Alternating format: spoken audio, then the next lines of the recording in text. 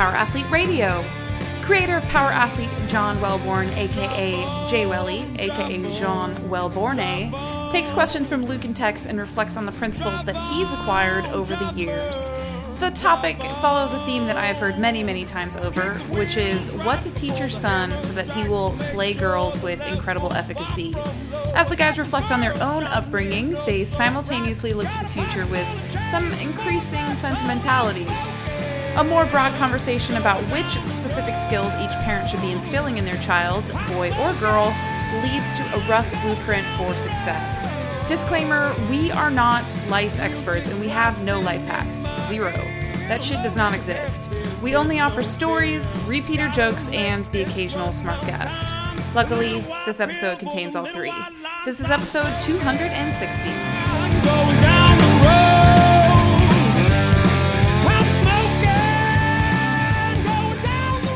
Ladies and gentlemen, it is that time for Power Athlete Radio, the premier podcast in strength and conditioning.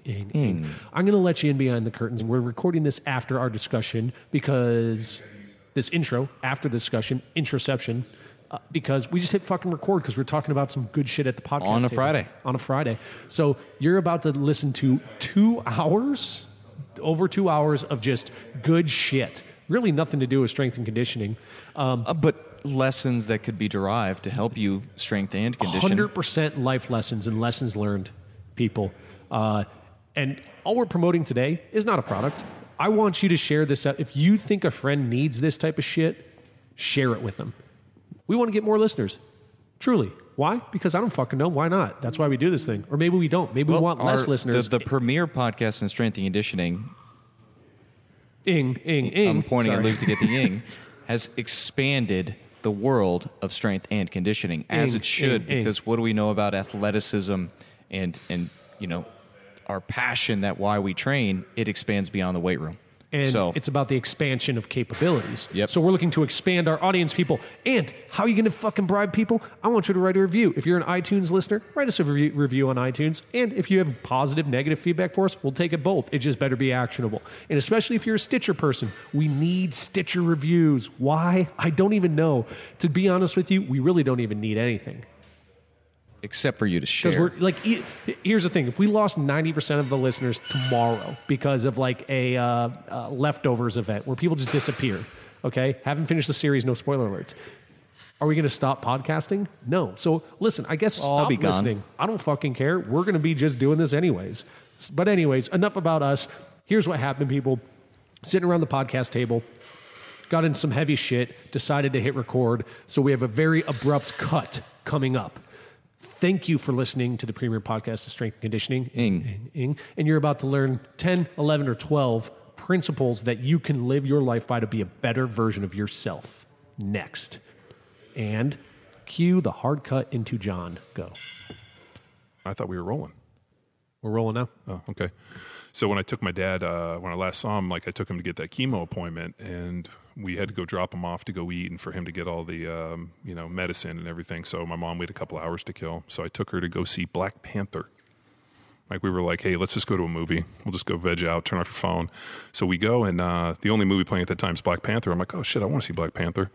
So the deal is that the father dies and the kid ascends to the throne, and he goes and he goes back to the spirit plane, and he visits his dad, and he's like, Dad, I'm not ready. And he goes, the job of a father is to prepare his children for the day he dies. Didn't I prepare you? And he's like, I just wasn't ready to be without you. And I hear that, and all of a sudden I'm like, oh my God, dude, that's that part kind of motivated me. From then on, I thought to myself, I'm like, dude, my job is I have to prepare for the day that I'm not there.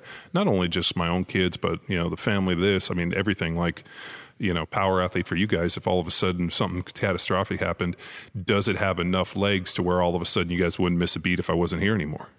And that's the idea of being able to extend something past you. And I started thinking about legacy and this and what I wanted for my son, what I wanted for my daughters, the skill sets, what I want for, and it just kind of took this 10,000 foot view. And then you imagine what does your obituary look like? What does it look like at your funeral, or your memorial service when people get up and talk? And just kind of refocused me on wanting to slay big dragons.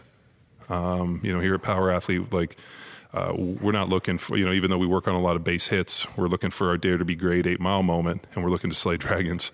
And we have some nice dragons coming at us, and we got to slay those dragons if we can slay them, then that's how, we end up getting to where we want to go. Well, I mean, to bring light to the situation, internally, you got your dragons, you got your baby dragons, you got your lizards, your base hits, and your home runs, but it is a Power Athlete principle to slay everything.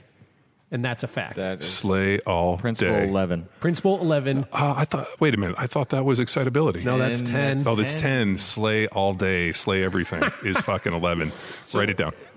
Interesting reflection, John. And I'm thinking back about all the hustle social medias that we're seeing and how people would highlight only the big dragons. Do you foresee it as a problem as people, just graduating college or just starting their own business? Do you foresee it as a problem where they're only focusing on the big dragons and not getting the reps to prepare for their moment because they're not focused on the base hits or the lizards right in front of them right now? So the way that, put it like this, I always want people to say I'm an overnight success that's been working for over a decade. That guy's an overnight success. You're like, yeah, I've been grinding on this shit for a decade. The interesting thing is, and think about it from just like a football standpoint. So when I started playing football, I was 14 years old, and I got out and I weighed 6 foot, 165 pounds, and the other kids were, anywhere from 5'2" to 6 feet, maybe 100 pounds to 200 pounds. And we went out there and we basically, hit as hard as we thought that we could, and those hits weren't very hard, but they were big to us. And you go in the off season and you bang weights and you get bigger. And next thing you know, I'm 200 pounds and I'm hitting a little harder. And then I'm 225, and then I'm 240 and I'm benching, 300 pounds and squatting 4 and, 450 and, weighing, 230, 240, 250 pounds, and the hits are bigger. And then I get to go to college, and now I'm playing against bigger people and the hits are bigger and I get bigger, and you kind of grow off of this like linear progression of size. So I started 6 foot of 165. I leave college at 6'5" and 3/4, 300 plus pounds. And so over the course of the last, 8-9 years, I've grown 6 inches and I've put on, 145, 150 pounds. I went from barely benching 115 and repping 95 pounds to benching 500 plus and repping 405 for sets of 10. And you think about like the speed and the size and the growth over the course of that freshman in high school to that senior in college 8-9 years later. And it's no different to me. Everybody just got bigger and stronger as I got bigger and stronger. And so there was never a really massive jump. The biggest jump was from 18 years old as a freshman. When I got to the NFL, it didn't really seem like as big a jump. And that linear progression, if you were to take somebody who had never done that and just drop them in, all of a sudden it's going to be this massive fucking, hill to climb. So because the small increments, like I think about climbing Mount Everest too, right? You got to get to base camp and then you acclimatize and you keep going. Same deal. So with a lot of times, and we've talked about this, we've had opportunities present us in the years past that we weren't ready to take. I can think of 2 or 3 opportunities where were presented to us, and I didn't have the team of people, didn't have the knowledge base, didn't have the understanding, and just didn't have the support, army, knowledge base, just the information and the power and, all these things to go out and slay those big dragons. And so all of a sudden you get to a point where you've been doing this for a long time, you understand your technology, you understand what's in front of you, you have the right people around you so that when these things happen, you can point a finger and task somebody and know that information will get done and provided for us. And all of a sudden the right people come up, and you guys always joke, but I'm really pretty sharp about collecting people come to us that we need, and making sure that like, hey, all of a sudden this opportunity presents itself and this person fits perfect. So I think you slay the biggest dragon you can at the time with the ability that you have. Yeah, with the sword you got, right? Think of like the wooden sword you got from fucking medieval times. If you went there for your 10th birthday, no big deal. Shout out mom and dad, thanks for that. Redneck go. But you got to be in the fight. That the thing is, you have to be in the fight. And honestly, okay, let's go with the size analogy. Like, I don't know that it's as important to take on big or small as much as an opportunity like playing an organized sport is a long journey of constant challenges of which you are overcome, overpowered, and successful. And those 3 or 2 tracks, let's call it failure and success, each of those has a next step. Right? So what is the next step you take after either one of those? You get time to practice that. And all the meanwhile, that being the psychological side of things, football's very physical challenge.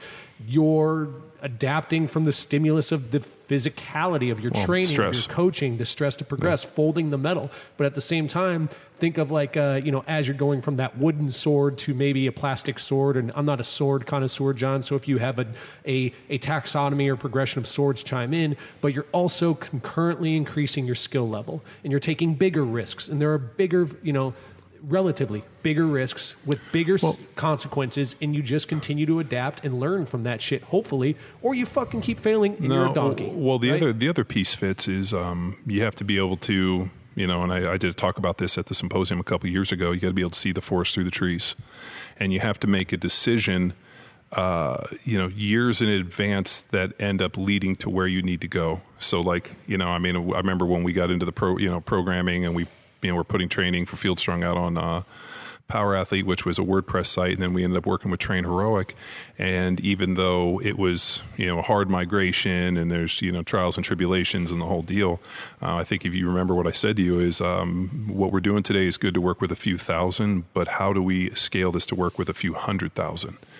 And at that point, we had to find a technology partner. And even though it was difficult to kind of rip the Band-Aid off and get into this other system and get everybody there and whatever, it allowed us to work exponentially with a larger amount of people. So sometimes you have to take a step back and not always think like, hey, you know what, like this decision might not be the financially most intelligent decision on this moment, but in 2 or 3 years from now we're going to see this thing play dividends. And being able to sit down and create strategic partnerships and start seeing, what do I need to slay a big dragon? I'm going to need a sword. I'm going to need, you're going to, let's fucking analogies, dude. But you're going to need to create all of these pieces. And once you create and you find these pieces and you make sure that those individuals have fucking sharpened their blade on so many different things that all of a sudden when it comes up, you're like, yeah, no problem. We're going to crush this out the box. So, Dustin Grooms, who was last podcast, yes, he said something that I don't know if it was simple of what picked, but it fucking has resonated with me. Is you learn by doing, you know what I mean? And like it's such a simple statement, but you have to do something, which is like principle number 2 of working at Power Athlete. Don't do nothing. Yeah, you know what I mean? Don't be a don'ter. Be a do. No, be a doer. Don't. How do we say? Don't be a don'ter. Do be a doer. Doer. But I just like I think of every milestone. There's risk associated with doing shit as well. Like in training, you have these minor risks of movement faults, right? And doing it, no reps or stupid shit like that. But we're watching Zach Evanesh's live Instagram video today, and what did he say? And that I'm trying to tie into this. But it basically came down to like, you just got to fucking go out and do it. Like, just do it. But it's not just doing it. You also have to have a guidance. I imagine the process of learning to forward think. Go. I'll let you finish. Forward to think. Like, imagine being a child and losing, like in Pee Wee football, that fucking sucks. But then, parent or coach is there to provide you guidance. John, I'm curious, at what moment can you recollect that switch to actually forward think of, I can take a lesson from this loss, or I can take a learning experience from this moment and start to forward think? I remember when I was in my second year in school, in college, and I was still trying to find like my place in the whole thing. Like I wasn't a great football player. I'll be the first to tell you, like I I basically played myself and trained myself into it, dude. Like there was a lot of natural kind of skill, and I kind of understood some things, but like I just didn't understand some of like the intrinsic shit. I never grew up really a football fan. I didn't play football growing up. It just was something I kind of got into, and I was pretty good, but I was also bigger and stronger than other people. So all of a sudden that rookie year I come in, and I remember like I had desire. I was pretty strong. Like I played, I wasn't timid, but there's like an intrinsic understanding of the game and leverage, and there's just some other shit. And I remember I was going into my second year, and I don't think I played very well in training camp. And I remember my offensive line coach, Tom Cable, telling me, light hasn't come on. You're not fucking ready. I'm putting you on the shelf for another year. And he said to me, and I was like, man, that's bullshit. And I remember they didn't travel me those first couple games. And I was fucking like mortified because I thought, shit, in my mind, I would have been starting by then, and I wasn't. And all of a sudden, like... and how many guys does a college offensive line hold? 10? 20, 22. 20? Maybe 17, 20, somewhere in there. I think we had 20, because you got to figure each offensive line class, you got to have 4 or 5 guys. So you got 4 years, you might have 20, 22, somewhere around there. So the idea is that you platoon, and those guys graduate and the other guys fade out, guys get injuries and like we take red shirts, other guys quit. I mean, you just need probably 20, 22. And I remember them telling me that, and I was fucking pissed. And they didn't travel me. And I remember I'm playing like on the fucking scout team, and I was like, you know what, fuck these guys. You know what, I'm gonna fucking take advantage of it. Dude, if they're gonna travel, I'm gonna go fucking hang out on Fridays, and I'm gonna bang some weights, and I'm gonna go to movies, and I'm gonna enjoy my life. I'm here to play football, but I'm also gonna enjoy going to college. And so I'd just been so focused on school and playing in this that they didn't travel me, and I was like, fuck it. I'm just going to go out and have fun. I'm going to go out and I'm going to do my scout team job. I'm not going to be bitter about it. Because, when you're a rookie, a red shirt, you're like a fucking scout bitch. Like, literally, we would do warm-ups, and then we would do a little bit of like individual position, little technique stuff, and then they would break immediately during the end of the game week. They would break immediately into shit, and we wouldn't even be with the offense. We would just go down and be fucking scout team fucking dummies, and that was our deal. So I did that my red shirt year. And then my second year, I thought I was going to be like, in the rotation. I was playing, but like I just something. We always joke, a curl ain't right. Something just wasn't right. And I remember like not traveling, and that thing kind of fucking put me in kind of a bad mood. And I just finally was like, you know what, man? Like I'm not going to let this shit dictate on me, and I'm just going to do the best I can. I went in and lifted weights, and I was getting stronger. And I was like, you know what? I'm just going to go out and I'm going to play hard on scout team. I'm not going to get bitched. I'm going to go out and I'm going to play as hard as I can with these guys to give them the best opportunity to go out and be successful. And so I went out, and I was playing like every week against Reagan Upshaw, Andy Jacobs, Dwayne Clemens, and these dudes that were all first-round draft picks. Dwayne and Reagan were. And all of a sudden, like my technique started getting better. I started playing harder. I wasn't intimidated, and I just started enjoying it a lot more. And I remember Artie Gigantino, who was the defensive coordinator, came over, and he's like, dude, you're playing better. He's like, you should, if only you'd played this well in training camp, you might not be fucking down here as our bitch. And I was like, yeah, you know what? I think I forgot how to have fun doing this. And we kind of had a good chat about it. And I remember going into offensive line meetings, and Tom Cable, I think the way this goes, my memory's a little hazy, but the way it went is we were watching film, and some of the guys were kind of getting beat up and like weren't really playing that well, and Cable fucking went sideways on them, and then threw on some film of a bunch of fucking scout team guys going against the defense. And he's like, highlights me as I'm fucking, basically road grading and like blocking Reagan Upshaw, beating on. And he's like, so this fucking dude who's scout team fucking bitch, redshirt freshman, is fucking handling probably a first round dude better than you guys, and you guys are getting your ass kicked. And at that point, like the next week, like all of a sudden I was like traveling and this, and ended up going in and playing and starting at the end of the year. So it kind of was like a weird click. And then once I got out there and actually played in a game, everything like settled down, and it became like I kind of understood it all. I think it just was I'd forgotten about like the bigger picture of it, and like I was so focused on the small stuff, I forgot like how to do it. And I remember it was all of a sudden this interesting thing, and I played that year. And then that next year the guys that I was playing against scout team, all of a sudden, like, and the guys I had played against during the year, all of a sudden they're like in the NFL and they're playing, and I'm like, oh, wait a minute, like this isn't as big a jump, and it's just kind of like a maturation, maturity. All of a sudden, my strength got bigger. I mean, you got to remember when I went to college at 18, I didn't even own a razor. I remember I was like there, and like a weekend, my roommate's like, "Are you using my razor?" I'm like, "No, why?" He's like, "Well, how come there's only one razor in here? Where's your razor?" I'm like, "Well, I don't have a razor." He's like, "What do you mean?" I'm like, "I haven't shaved. I don't shave. Like, this dude shaved 3 times a day. He's a fucking gorilla." So I think like maturity and growth. I mean, dude, you got to remember, I grew over 2 inches in college. And, put on 60, 70 pounds. I mean, went from, fucking 200 pounds on a bench. I mean, it just, squatted 600 when I was 6'10", when I was 19. I mean, just like this, I was kind of a late bloomer, and it took a little while for all this shit to light up. So I just remember those being a huge indicator. And then all of a sudden you kind of like get in the groove and you start kind of growing into your own. I'm really happy that I peaked later. Like, I wasn't Luke Summers peaking at like 12 years old. But I was kind of a little happier that I peaked a little bit later. Very accurate, 12 years old. Yeah, maybe 14, No, it was before that, trust me. But when did you get that tattoo, Luke? So that was after the peak. Just trying to relive. The tattoo is what you do to extend the peak. Thank you, John. That very true.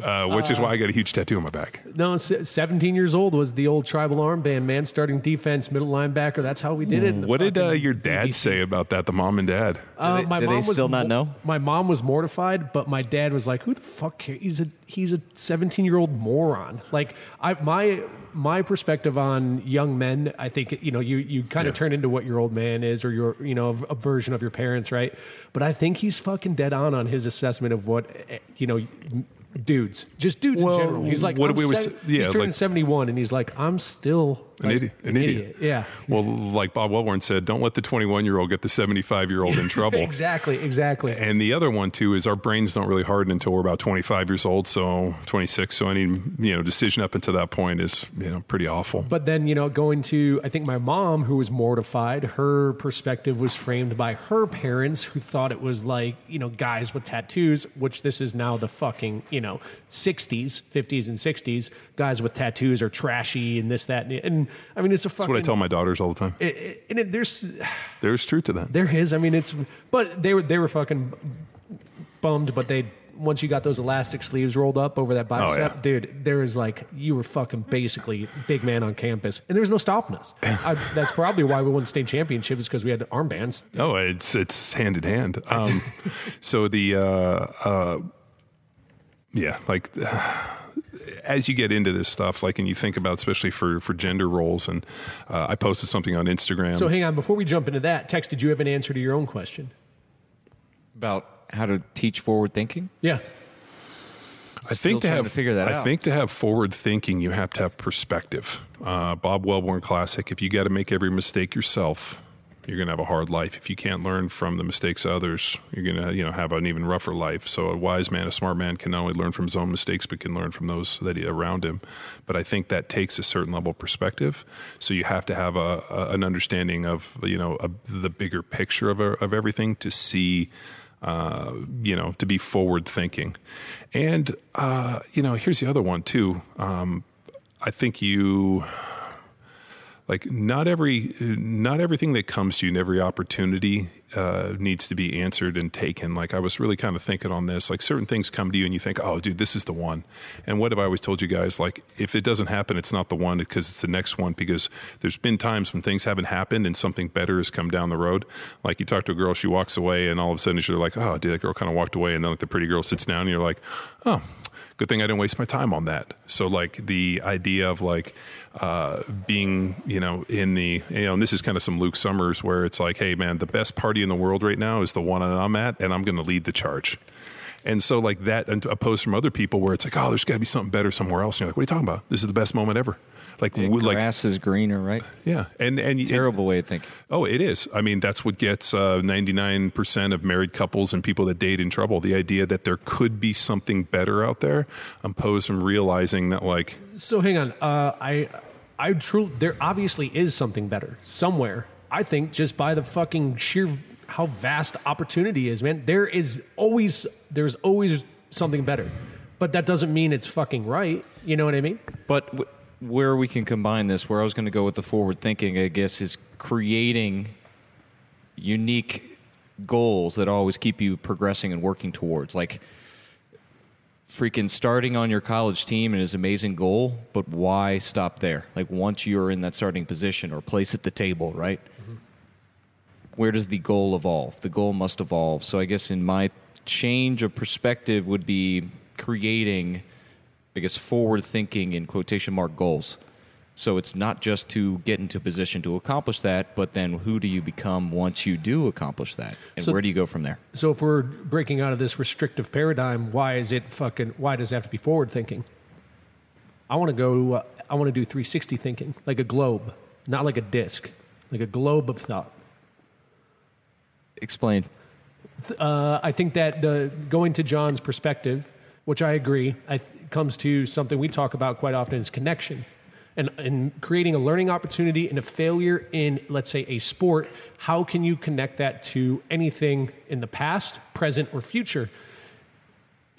So the perspective is outside the lane that you're failing in or you're striving for or the goal is set in. I look at it like maybe you're on a 4-lane highway, maybe you're on an 8-lane highway. Whatever lane you're in and whatever you're failing in or succeeding in and goal setting in, find connections outside of that, right? Yeah. And we talk about this within the educational stream within Power Athlete, is the beauty of your progression through this coaching, whatever, the lifestyle, role, is your ability to make connections, this psycho-cybernetics, right? Yeah. I think that's where, when we come into this forward thinking and using it as a platform for growth, it's also about, making connections laterally. Yeah, not what you failed at, but how you failed, and you can grow from that. Because there's a similar experience that you could take that lesson from and apply it to. Bam. So shifting gears, I guess, John, to what you were getting into, Talk to Me Johnny. Listen, people, if this is your first time listening, maybe it is. Maybe you don't even know what a Talk to Me Johnny is. Jay Welly, a.k.a. John Wellborn a.k.a. John Wellborn, had a hotter than fucking fire blog. What I'm going to do is I'm going to task Luke Summers with finding me a new template so I can revive the talktomejohnny.com. Classic John, just creating his own barriers. No. I remember a John Wellborn used to just type in WordPad on his BlackBerry. I would like. I mean, we're going to pull it out. I want to relive and re-bring back the talktomejohnny.com.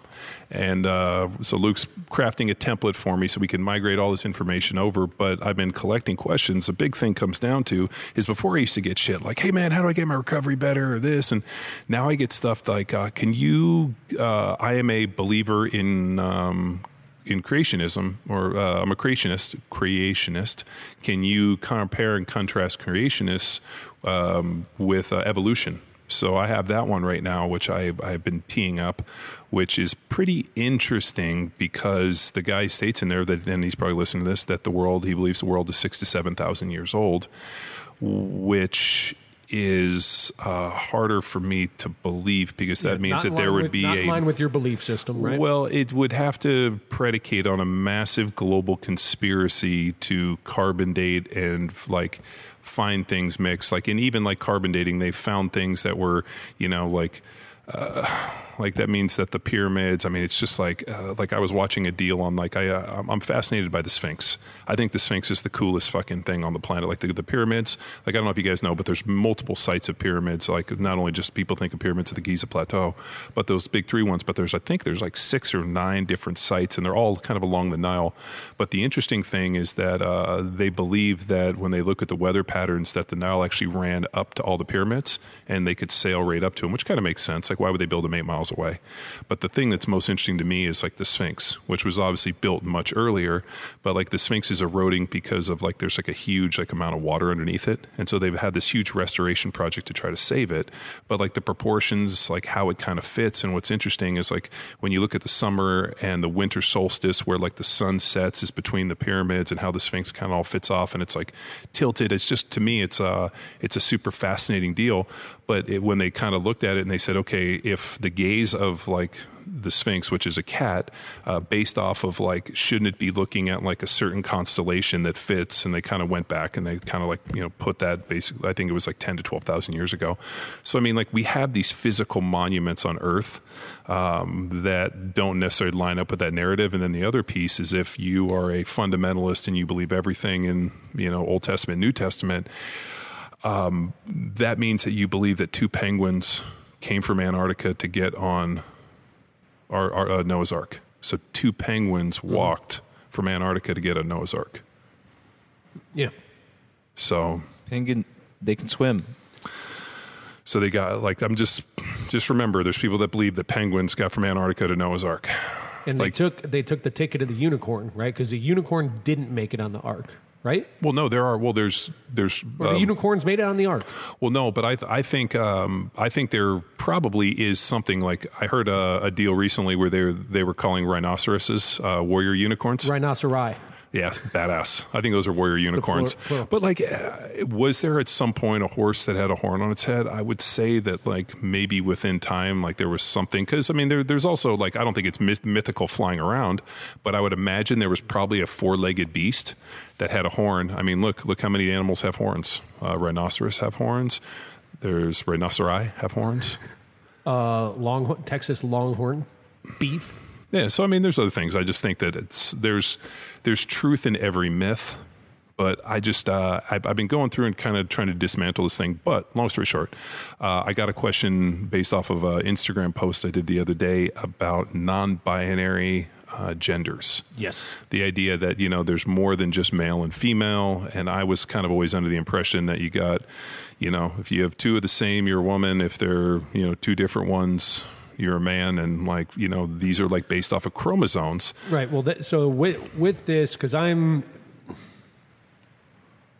guess frustrated, fascinated by that this is a fucking thing, right? Well, and that people people fail to just acknowledge biological, psychological, and sociological. Like, yeah. let's create context there. So with what you're talking about, let's start with the biological, yes, right? They have people like, or there's people that have been born with multiple sex organs. Like I have an XY chromosome, and I have a set of testes somewhere hidden in my body. I mean, like the idea of like there is some weird abnormalities within the biological sphere, right? I just think it's and then you're like, hey, this person was raised as a woman, but yet when you do the biological, you check chromosome tests, they their chromosome points to a man. So and so my wife and I got into this discussion based off of this deal, what I thought, and what I've come to the conclusion is I'm not really stuck into the idea of gender specific roles. I think everybody should have a part in everything, and everybody should have a skill set for humanity. Like, don't be a fucking dick. So now we've shifted over to the social side of things. Yeah, I mean, I will concede that, I can't concede, but I will concede that biology is a strange place. I would think that if we could do a biological test and a chromosome test on every single individual, you can say you're a man, you're a woman. Now, whether or not you choose to follow that is a sociological thing. Right. Do I believe that there's multiple genders? I do not. I think there's man and there is biologically man and woman. I also believe that socially, or however you want, how you choose to live your life is completely up to you. But telling me that there's biological, mixed genders and whatnot, I just it's harder for me to grasp. So, John, you and I are on the same page. Text. In terms of biological genders, any input? Yeah, I'm trying. And then there are the anomalies. No, yeah. I'm trying to pull up just a study that I read back a while back. Psychologist, where a little boy, he was going in for circumcision.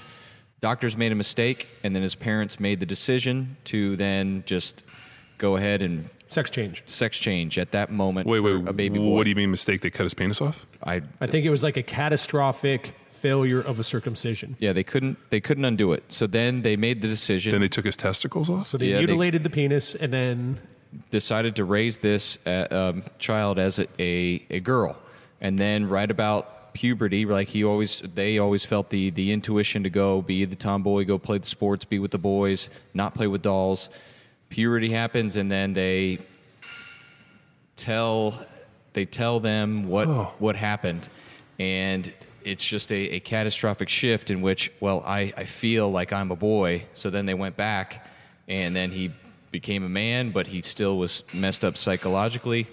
And then he got married to a woman, and just he ended up killing himself. But it's this whole like biology versus psychology, and this study plays out just exactly like biological roles that and instincts that we have within us. So that very interesting, and we're going to loop back into that. But John, going to what you're saying about socially genders being pigeonholed into gender roles in society. Here's where it gets fucking tricky, man. Well, first off, when you're talking about like where you want to work or what profession you want to be, I'm with you, right? But there are unfortunately, right, wrong, or indifferent, there are certain paradigms where there are gender boundaries. And let's just take the Boy Scouts. Well, high school sports into example. Sure. Right? So there is a something I was plugged into. This is old, but I want to say there was like a young boy who identifies psychologically and socially as a female and is currently winning state titles in track and field and wrestling because he's competing with biological women. He's a biological male.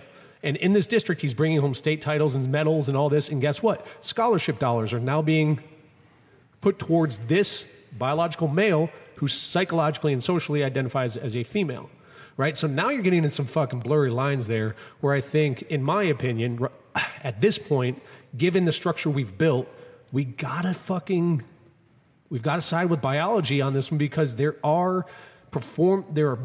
a performance disparity in certain sports and events that men clearly have an advantage over women based off the hardware, right? It's just that, like, that's where it gets kind of sketch for me. You know what I mean? Like, what if your girls were playing lacrosse, right? And they're constantly getting beat down by 2 or 3 biological males who identify socially as females. Do you find that, like, does that fall within your realm of fairness? No, I think people are allowed to live the life that they want to live. Like that's a big thing. Like I was thinking about, so much of this deal has been like, what I always find interesting in this country is that people feel the need to have everybody, like use everything on their perception. So like, hey, this is how I view everything. So then therefore, like, that's how everybody should view and I should push my views. Right. So like, here's my deal. If you don't hurt people, you can live the life you want. Like, people ask me about gay marriage or whatnot. I'm like, dude, if married dudes want to get, or if gay guys or lesbians want to be married to each other and rock on. Rock on. The idea that this covenant and whatnot, if that's the case, then how come when divorce is, involved in the courts and you look at like division of property and all this other deal, you look at like dependents and whatnot. To me, it's a financial and kind of a legal binding deal. Then it comes down to that they should 100% be married. So like, I don't have any issue with that stuff. What I think comes down to the issue is when you get into things like fair play and whatnot. Like it just, yeah, man. I think it's a slippery slope. Like, yeah. I mean, I don't have a better answer than it's not fucking fair. That's not the origin of these boundaries did not account for the complexities of the psychological, but they're physical, they're tests of physical competence. So physicality, in my opinion, is a biological component of a human, right? Regardless of gender. So that's just how it fucking shakes out. Like, then those are the rules we should play by. Well, wasn't there a sprinter? You can't will yourself into being like faster. Well, I mean, there was I think there's a sprinter that they checked on, like that they looked and they basically did make her had to do a So this was in the book Sports Gene. Yeah, like the chromosome test. Yeah, how they used to test Olympians, whether they're male or female, was the old drop your pants test, and they decided that was degrading. So then what they did is go to blood tests to check for XY chromosomes. And so there was clearly a female had the female hardware, but then she didn't have ovaries. Her testicles just didn't drop during her development, but she had a vagina. And so when they tested her blood, it was Male. it was male, XY. So she was born with an XY chromosome, but she had female hardware. Exterior hardware. Exterior hardware. But this was post gold medal. It completely ruined her life. Like, husband left her because they couldn't have kids. She lost the medal, and so she, took it to court and everything. And it talks about in depth in Sports Gene, and but then they had to redo the test, the blood test for the Olympics. I can't recall what they do now. How many of these cases are out there? Exactly. Well, that's the other one too. I mean, it seems like and where this got spurred was the University of Texas is putting together a program to what they say coach men through to understand and how to deal with masculinity. And I took it as like they were trying to empower men to feel better about themselves being men. And that was the narrative I went with on the Instagram. And then after I dove into it, that's not what it's about. They are viewing masculinity as almost toxic. Yeah. And so now they would like to create safe spaces and help men figure out a new definition of masculinity that fits within their narrative of... It's fucking weird. Like, I was reading it, and the funny part is they don't have anybody to head it up. So they want to put this program out, but they can't find anybody to chair it yet. So they're out there actively doing an active search. So I recommended, I sent an email to the University of Texas recommending Mark Ripto as the director for this. And I texted him, say, hey, Rip, I submitted your name in terms of this. And he's like, you fucking Californians. But the idea of and this is where my wife got in, and I got into this discussion. I don't view skill sets and kind of roles as kind of male and female until you get into like child rearing, right? Like, there's no way I'm going to be able to carry a child. But to me, that's a biological deal, right? That falls under primarily biological, and that's child rearing, not parenting either. Yeah, but like, for example. So my wife, she cuts the lawn. That's like part of our deal. We have a mower. She likes to cut the lawn. She ended up high centering the mower on a big log that got somehow got washed out into our pasture from up the hill. And she high centers the mower on the log. It shuts it down. She can't get it restarted. She can't get it off the log. So she texts me and she's like, I don't know what I'm supposed to do. I high centered this thing. I feel like it's broken. I told her, I'm like, just leave it. Just walk away. Just leave it in the pasture. I'll be home tonight. So I got home, went out there, basically just stood on the back of it, pushed it up. DJ yanked the deal out, used the jumper boxes in the truck, and just basically got it running. And she's like, wow, was that easy? And I'm like, yeah. I'm like, there's certain things that, and I'm like, do you think you could stand on the back of the mower and tip it over so you can get the log underneath? She's like, no, I don't think I could. I'm like, well, yeah, because you weigh 125 pounds. It's a little bit different. I weigh double your size. Like, it's just, there's certain things that we do around here that I know fit within this kind of these gender roles. But as I told her, I was like, I'm more interested in our daughters and my son learning skill sets that I think every human should have. I think the girls should be able to change a tire. They should be able to they should be able to cook. They should be able to do all of these things the same way the boy is, because for what? Like, what if they get a flat tire and they have to change it themselves? I don't want them trying to figure it out by watching a YouTube video or having to wave and flag down some dude. They should know how to be able we got to change this tire. Or, in a situation like there's a bully. So what do you do with the bully? So what am I going to tell my daughters to come tell me, but I'm going to teach my son to fight? So I think we've identified problem solving, and we've identified here. I mean, because it's like, oh, I'm so sorry you got bullied. These girls are being mean to you. I'm going to go tell the teacher. We're going to move schools. And then what do you tell your son? I'm going to take you down. We're going to watch Little Karate Kid, and I'm going to teach you how to wax on, wax off, or we're going to teach you how to fight, which is what my dad did. Took us to the dojo, learned to fight. And so I think we have this idea of pushing our sons out there to be a man, this, and, for our daughter's protection. But I think those are, to me, I think you shouldn't raise your daughters different than you raise your boys. So I want my daughters to have all this skill set. So. Just to note the book that I mentioned earlier, it's called The person is David Reamer, and the book is As Nature Made Him. So if y'all want to look into that, very interesting case. He was a twin. So he had two boys, but then a girl and a boy. It's raising situation. It's fucking crazy, man. So, John, on to staying on Talk to Me Johnny train, there's an article that I think that we're kind of fleshing through that I think is going to fucking crush it. And going back to one of the all-time greats of 42 Things I've Learned, right? And then Lessons Learned 2014 or 15, can't recall. And then even the year-end recap prior to 42 Things. We have one kind of in the works. Working subject matter is you've had an experience to like you have referred to earlier. Meet an eclectic group of individuals of which we work with, we're friends with, we don't really talk to, right? All of these individuals seem to have these varying skill sets, and you yourself are on a journey to kind of collect these new skills. In being able to evaluate that, I feel like you're coming up with a list of things. Like if we were to use your son as an archetype, or even your daughter, right? Let's stay out of the gender. Your kids as an archetype. Where this started is when I found out. I remember we went to the doctor appointment for the ultrasound, and they were like, "Oh, there's because we went with my daughter's like, oh, 3 little lines." I'm like, "What's that?" They're like, 3 little lines. I'm like, "What's that?" And they're like, "Oh, it's a girl." I'm like, "Oh, twin girls." So when I went for the ultrasound with my wife, I was expecting 3 little lines because, historically NFL players and ex-athletes always end up with 3 daughters. It's just like the fucking curse. And all of a sudden they're like, that is a penis. And I'm like, really? No 3 little lines? And they're like, no. So I was like, oh. And so Kate was all excited. And so I was like, hey, when's the next ultrasound? So when we went back, I was like, let's do the birth check again because I didn't believe her.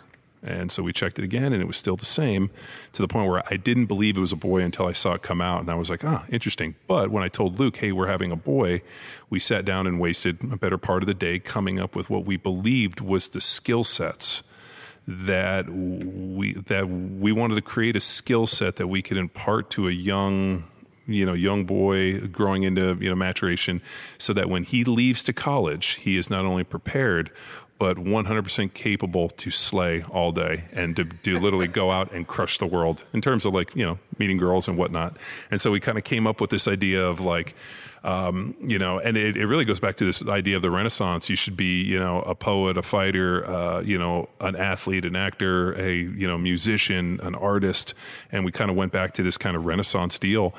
But, being able to offer a skill set and prioritize things that at the time he might not realize are as valuable as they could be, but then all of a sudden later in life realizing how valuable they are. And I've just really had the, when we had the dude on the podcast last week, Grooms.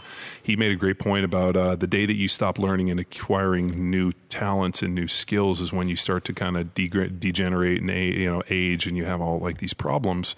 And you guys know me in terms of skill acquisition. I'm always fighting to learn new things, and whether it be education or new skills. And I just go back to what Roger Loyo told me, which was nobody ever regretted learning to weld.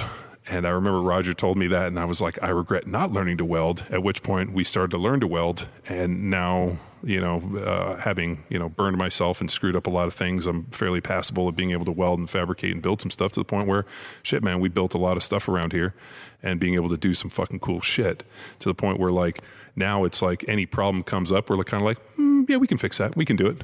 So I guess if that were to make the cut of something, a person, and let's, your kids or your daughter or your son, whatever, should know, it would be to be able to build something.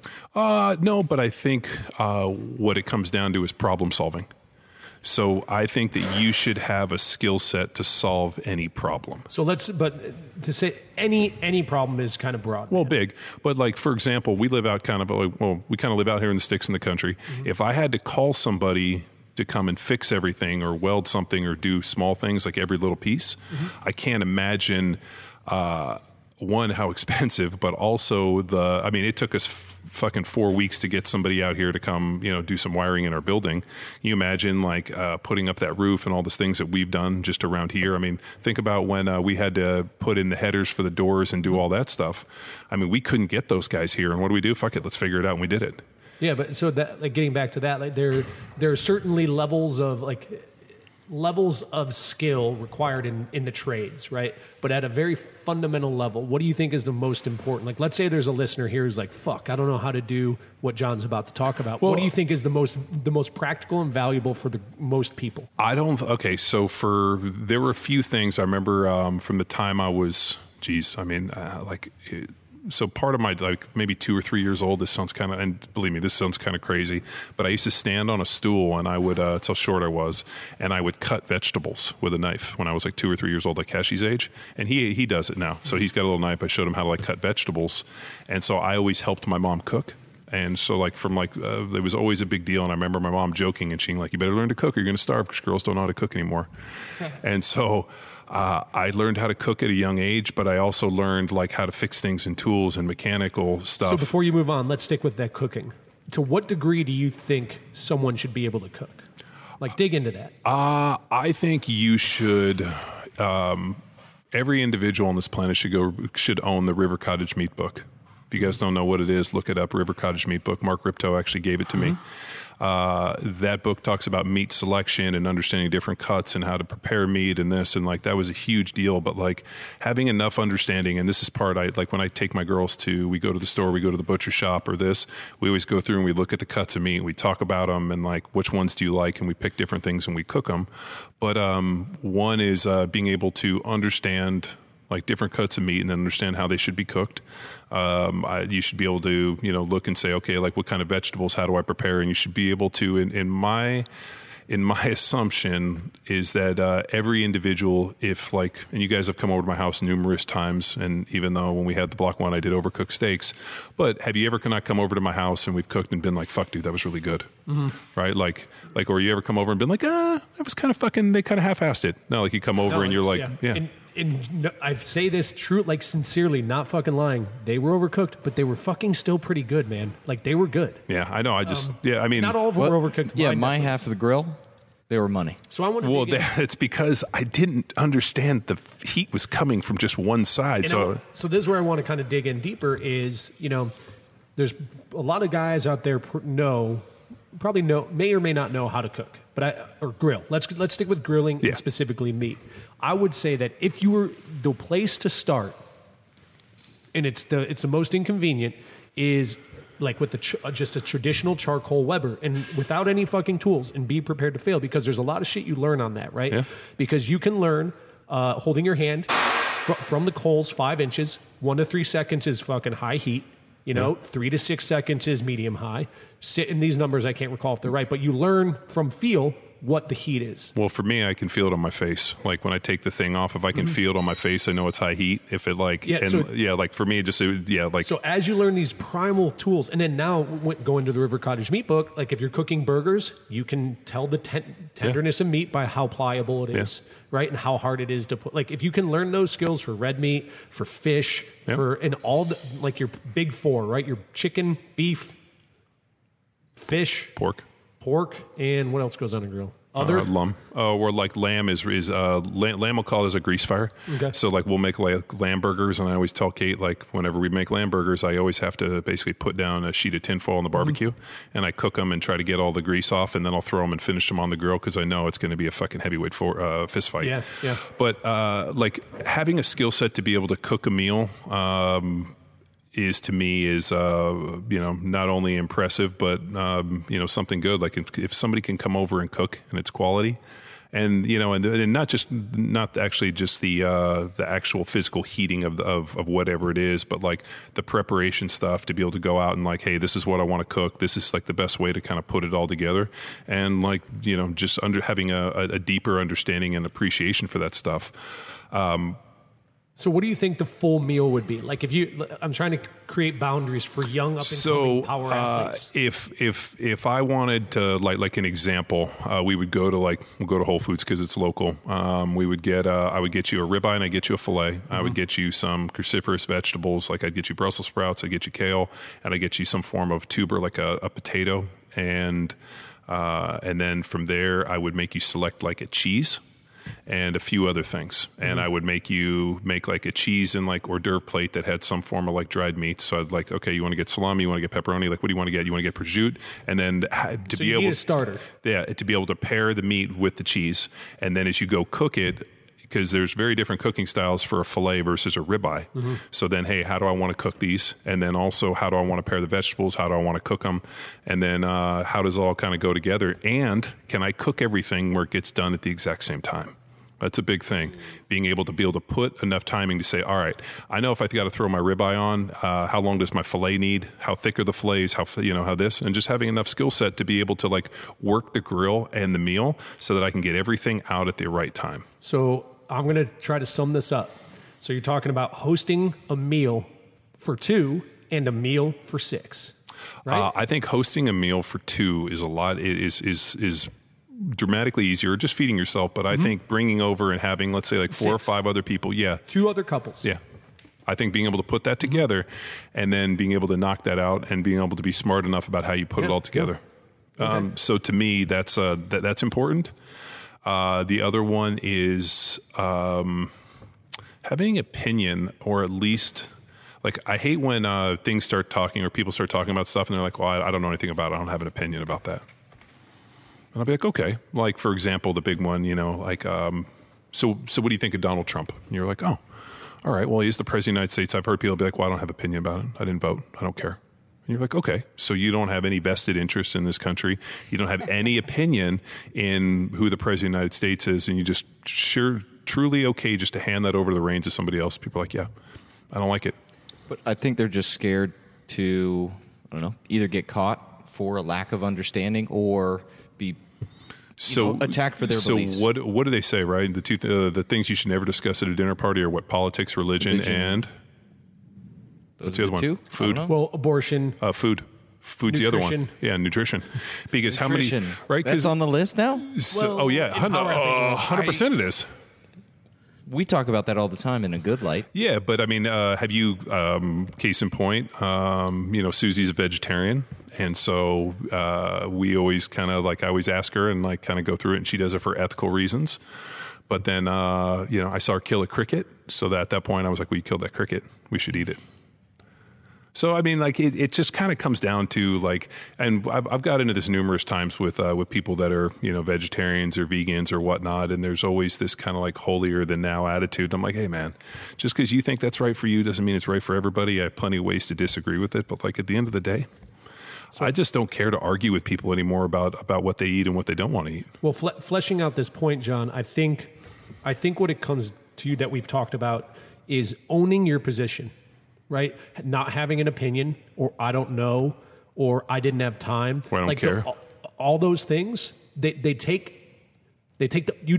are dismissing your ownership of something, and therefore you cannot be held accountable for it. And it comes down to, honestly, to me, it comes down to sliding away from accountability, right? Where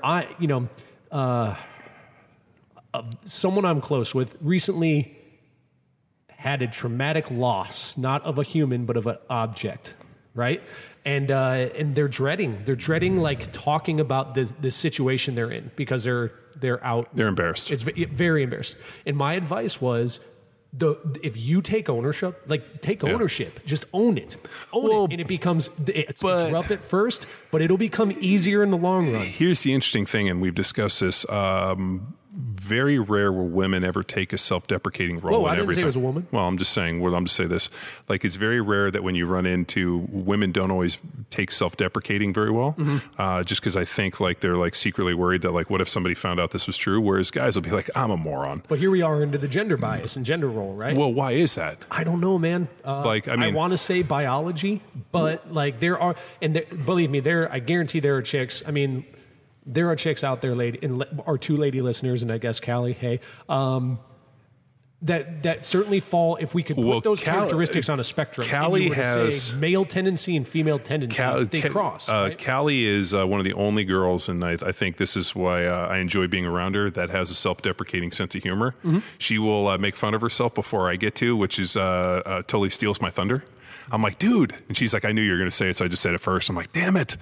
But, like, there are some, I mean, I just think when something bad happens and you do something stupid, or, whether it was intentional or not, if you, like you said, if you can own it and add a little self-deprecating humor to it, I think it just not only alleviates the problem, but also diffuses shit. But also bringing it to your initial example, if you find yourself in a hot button discussion in a social scenario, and maybe you're not educated on it, or your opinion is counter to the discussion, maybe. I'm trying to, because I'm with you, Tex, about being uncovered. owning that and owning it confidently, you will not be seen as like a fucking enemy, right? No. If you just own it and acknowledge the other side, I think own and acknowledge are like the volley back and forth in any hot button topic. I like Luke's point of acknowledge, because I think it's important, right? Not what people think, but how they think, right? I'm going to hang out with Bo. Bo and I don't agree on what to think, but I appreciate how he thinks and his thought process to go through it. So I'm not going to judge him by what he thinks. I'm going to appreciate the guy, and we're going to have some fun conversations. But if you take that attitude, acknowledge into any conversation, then you don't stand a chance to hate somebody based off their beliefs. Yeah. And that was so the cat who reached out to you on creationism versus evolution. He embodied it in this email, which was, I thought was, it was a well written email. And what sparked it is I kind of poke fun at kind of the creationists. And here's my deal. I don't know. But do I believe that word for word, a book that was written, some of the books of the Bible were written hundreds of years after Jesus Christ lived. The Council of Nicaea went through and looked at hundreds of different gospels, and they selected. So you have a situation where hundreds of years, I think like in the 800s, they had a Council of Nicaea, and they came together and decided what books would be in the Bible. And they threw some books out. They threw this, and and so you have the folly of man. I mean, you have people that have an agenda. And so we don't necessarily know what that other information looks like. And also we know that some of those books were written from a long time after he was born, and lived. So I always thought, like, especially with religion, why can't there just been a great man named Jesus Christ who had helped people and, was this, great figure? Like, why is it that we had to create all this other stuff? And so, and then people, there's people that are fundamentalist in this book and believe that the, world is this old, and believe that the dinosaur bones are just massive scams and they're fakes, and that there's this global conspiracy. It's kind of like the flat earth deal where they're like, oh, it's a conspiracy. And I'm like, so what you're telling me is that the Russians and like the Americans at the height of the Cold War got together to basically play this hoax. And think about how many people had to be in on this hoax for like the moon landing and this. It's like, you don't think that the Russians in the height of this thing had found out that this was all bullshit, that they would have outed us? Like, to me, it just doesn't make sense that, if you have this many people in on it, like there's no way. So like the dinosaur bones thing, like it just, and I remember Playtech made a pretty good point. He said, to disprove evolution, you have to find one thing out of place. Like if all of a sudden we're digging and we find Triceratops, and all of a sudden underneath that we find a 747. Okay. That's what he said. And he's like, the problem is that we've when we found all these different layers and whatever, we'll find like one version, and then we dig deeper and we find like an earlier version, and it kind of goes through this kind of process. And, it's like, I don't know, but I think we've been spun a false narrative on a lot of things, so people are just so naturally skeptical. Mm-hmm. Like, for example, my favorite one is fossil fuels. Do you remember? They're like, oh, it's the fossil fuels are, there was these, dinosaurs, whatever, got compressed into this oil. And I'm like, that doesn't make any fucking sense. And the idea, the term fossil fuel was created because they wanted to make us believe that there was this like finite amount. It was a very limited amount of resource. Capital play. Yeah. Little do they know that oil is one. It's not from decomposed vertebrates that are crushed up. It's kind of the life oil of the planet, and the reserves are unlimited. So, there's just a lot of shit that we've been spun out and we've been told that I think people are just naturally skeptical of everything. Mm-hmm. And I don't think that's a bad thing, but I think that should be your natural. I think informed skepticism, should be a principle of life. And I think where we do a real bad job of it is with like medical. John, and I, like, you do a great fucking job whenever you're from the medical situations you've been in, whether it's, because of a sick family member, or even, just mechanical issues, we'll call it, right? Where a doc will give you an opinion because you got to go see him. And then you'll be like, well, hang on a minute, and like be skeptical and informed, and I think a lot of people, that's a failure on them. And I think one of these things that you should really push in this article is like, be an informed skeptic, right? That doesn't mean necessarily question everything, like for the sake of questioning, aka Luke Summers, but like if you find yourself, especially in a hospital or a medical scenario, like you don't just accept the truth blindly. So in 2009, I went to go have my shoulder looked at by this guy who was at Curl and Job, supposed like the shoulder expert. And he looked at my shoulder and he said, there's nothing I would do. I would just do a shoulder replacement on you. And I was like, well, I'm not in any pain. He's like, well, what are you doing here? And so the guy kind of turned me off. And so I just haven't done anything with my shoulder. And I got this big osteophyte and a torn interspinatus and torn rotator cuff that I've just been training around for the last too many years. So finally I went to go see a doc a couple days ago at Andrews Institute. And he's like, hey, man, he goes, we can stitch it all back up. We'll clean out the osteophytes. If I can get a little room in your capsule, I'll release the capsule. I'll hit it with every biological I can know. And he's like, and we'll just see what you can do. And I was like, that's all I want. And he's like, you're probably, the way that the humerus head is hitting, you're probably not going to be able to get full extension over your head. And I'm like, well, that's okay, because I learned to throw with my left hand. And so, I always go back to this, is I did this job, I banged weights, I played in the NFL, I did all these things. I never thought I was going to come out of this thing 100% fine. If the worst thing that happens to me is I can't get full extension over my head, I'm okay with that. I'm still able to do a ton of stuff. If I can't get full range of motion on my knee, I still squat and I do everything. And it's I can't squat as deep as I used to, but I'm okay with that. And I think the problem comes down to, you have to understand expectations. So I go to him and I'm like, hey man, I just want to be better. I want to, have all this other stuff. And he was kind of laughed. He's like, man, he goes, a lot of people don't come in here with that attitude. And I'm like, well, dude, I never thought I was going to come here and you would got me back to pre-NFL days. And he's like, a lot of people kind of think that way. And I'm like, well, you know what? I think it comes down to expectation. I look at doing the best that I can with what I have. And, So let's go back to, because you're a unique case, right? You were battle tested, right? Because you're a warrior on that field, that gridiron, right? Oh, I hate that. I know. But so we talked earlier on the philosophy of fatherhood and Black Panther and preparing, right? So I'm telling you, man, you have a skill or a trait when it comes to medical, whether it's on either end of the spectrum of medical, whether it's injury or sickness. What if you could impart something on your kids on how to deal with the current medical system, what would that be? So here's what kind of irks me a little bit, and this is just purely because of just my experience.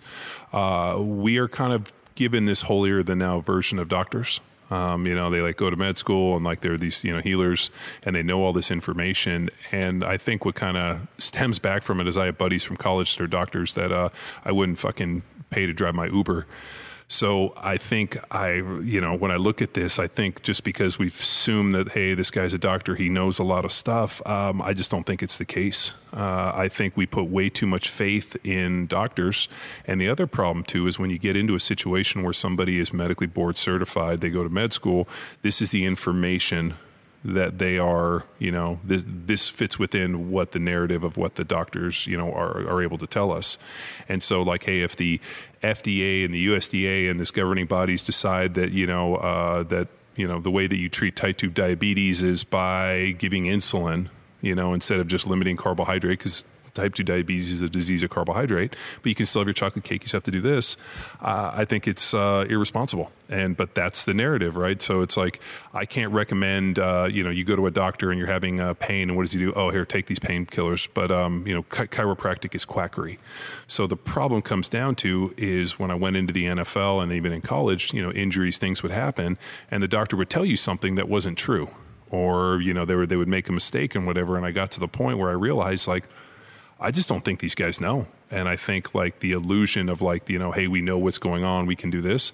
Case in point, I hurt my shoulder in college. Hey, I'm gonna ride it. Nothing was wrong. So they told me there's not a single thing. And I kept telling the doctor, who wasn't even a fucking orthopedist. She was a GP who had done a fellowship in orthopedist, who was our team doc. But because she was an Asian woman, Dr. Cindy Chang, she was checking sports injuries. And she said, there's nothing wrong with your shoulder. And then she told me, and I swear to God, you need to man up.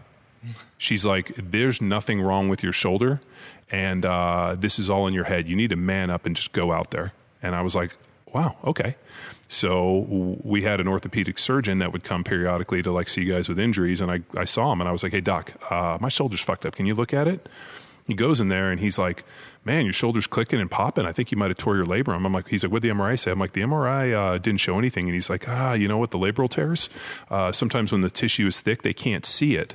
And he goes, and then he like kind of did some manipulation stuff. And it's like, no, dude, you fuck your shoulder up.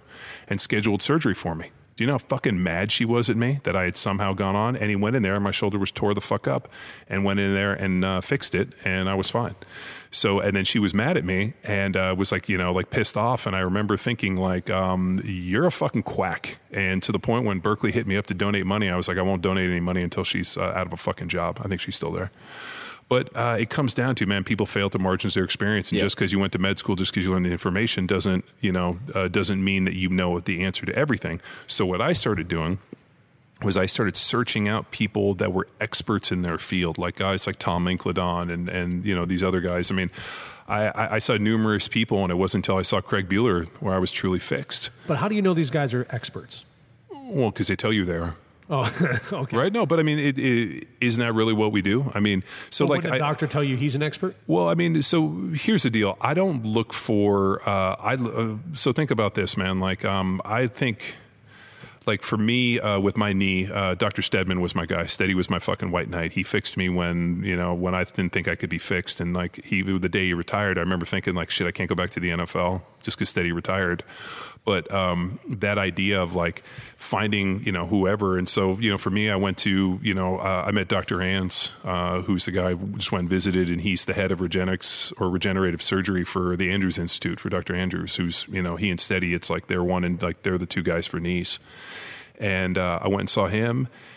And, you know, as I was talking with him about, you know, shoulders and this and how it all fits, it's like, you know, if you're the head of regenerative surgery for Dr. Andrews and for the Andrews Institute, I'm pretty sure you're pretty fucking good. So I would put him in a different camp than just, you know, the normal orthopedic surgeon down the road, because not only is he working with the world's best, you're, you know, the best of the best working at the best. So, and, you know, and people that work for the Steadman Hawkins, same deal. So anybody that kind of, and he was one of Steady's fellows, and then worked for Dr. Andrews. I mean, so I think a guy like that, to me, could get classified as, you know, being there pretty good. Tom Incledon's another guy in terms of like experts, and it's just because of the opportunity they've had.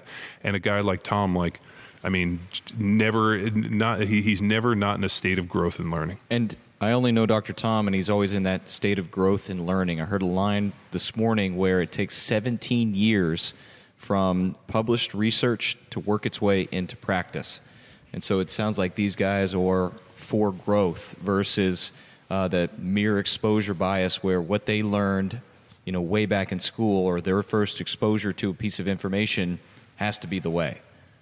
Well, I mean, so there's a lot of shit we don't really know.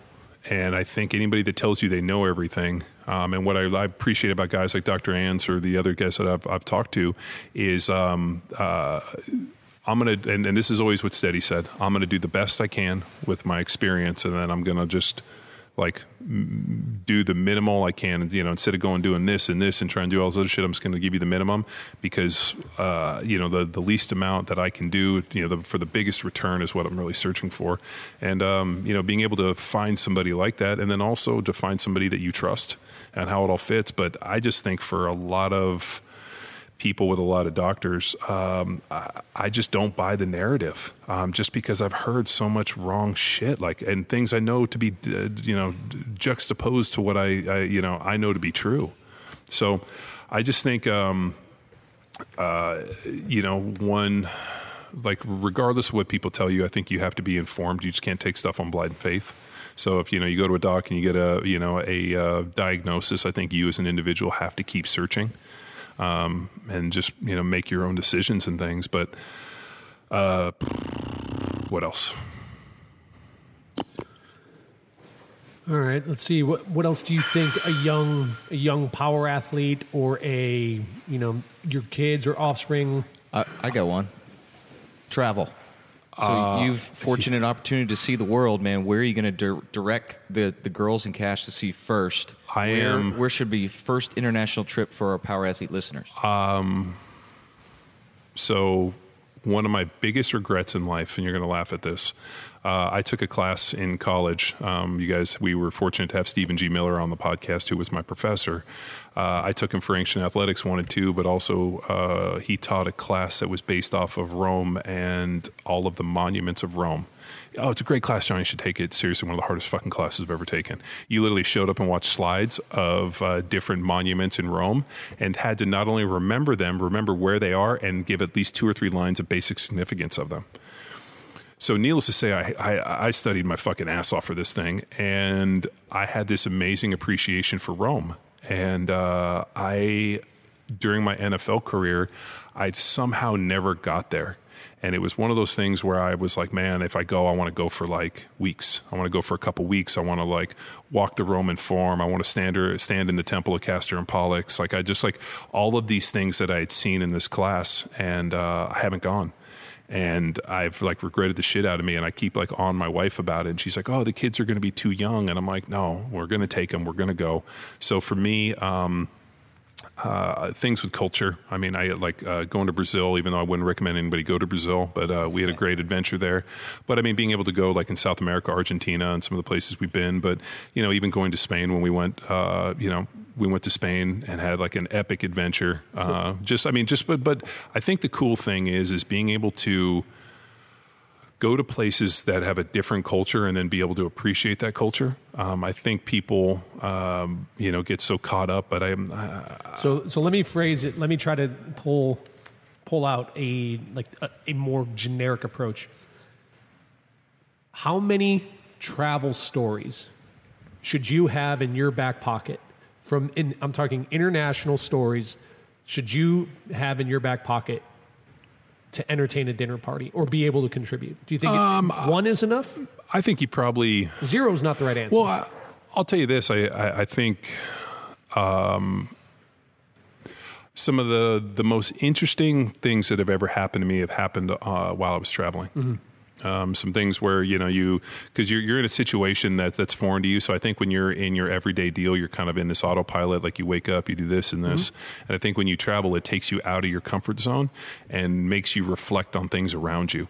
And just so you should have at least one good travel story. At least. And the more the merrier. But I'll tell you this. I mean, we used to go to Mexico all the time when I was a kid because Mexico was like a pretty safe, fun place. So we used to drive down to like Puerto Nuevo, which was a little lobster town, and go down there and have lobster tacos for lunch on a Saturday. And like we had some great adventures. But I'll tell you this, some of the coolest memories I had was visiting state parks. We went and saw the giant sequoias when I was a kid, and like I remember standing there and like hugging this giant tree and just being like realizing that like in the life of this tree, I'm just literally like a grain of sand in the wind blowing. Like it's just like this tree, and and there was a huge cut tree, and they showed all the rings of like time, and like this tree was already old when like Jesus was on the planet, and it existed for all these years, and just realizing like you're just part of a smaller piece. You're a small piece of a giant puzzle. And so I think that was really impactful.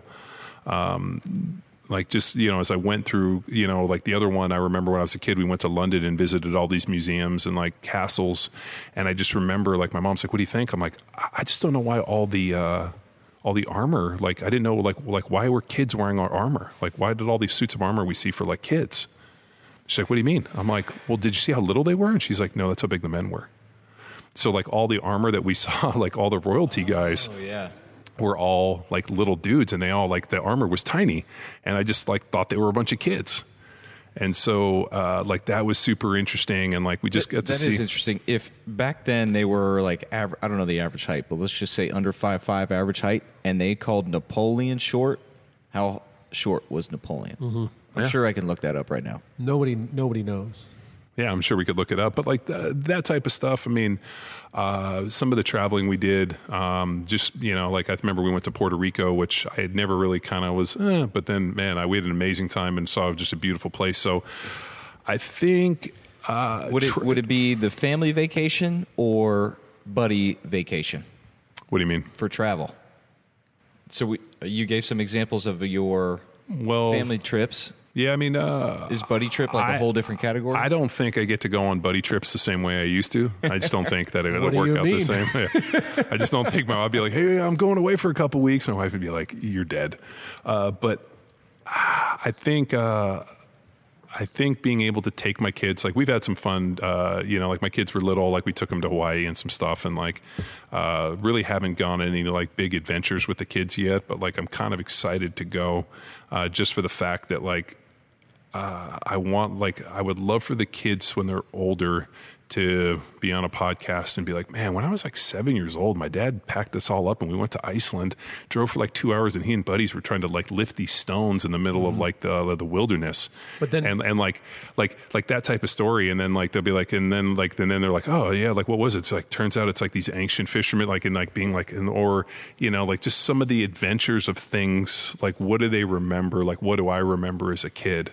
Like I just constantly kind of go back in my mind and think of like, like what kind of things that we did, like what are the memories that you want, opposed from being like, oh, what'd you guys do? I don't know. My dad sat in the couch and drank beer every Saturday and Sunday. I don't know. We ate fucking TV dinners. Like I just don't want to have that be my life. Yeah. But you're looking at the perspective of your familial unit again, like preparing for when you move on, right? You want your kids to have the confidence and the desire ultimately to spread, like to go somewhere, to go travel, like, right? Yeah. Is that what I'm picking up on? Yeah. Well, I want them to feel almost empowered. Like the obligation to do it. Well, yeah, like empowered. I want them to be I don't want them to have fear. Mm-hmm. I like fear is an interesting thing, man. Like fear can be both good and bad, even though people always put fear in this kind of bad category. I think like fear can be healthy because it can sometimes, like put you in in a better situation or be able to do things more intelligently, but also fear that becomes crippling where you don't do things because you fear, becomes dangerous. So I would just love if, my kids understood how to like kind of judge things. Like, I'm not fearful to do something. I'm fearful of like doing it poorly, kind of like, hey, I'm not going to go buy that, that meat right there that's $45 a pound because I'm fearful that I'm probably going to fuck it up, or like be like, oh no, I can fucking crush that out the box. Yeah, but going back to where kind of our first discussion is, that's probably not your starter kit. Yeah. Right? So, it comes into building confidence with like starting the process and build confidence, right? Yeah, like if your first trip of leaving the United States is like you're going to like walk across, you're going to start in Vietnam and walk all the way to Spain, like you probably should take some other trips leading up, but like or not, fuck it. I remember one of my fucking biggest regrets was one of my buddies, Vinny Vincenzo, who owned a Vespa dealer in Philly.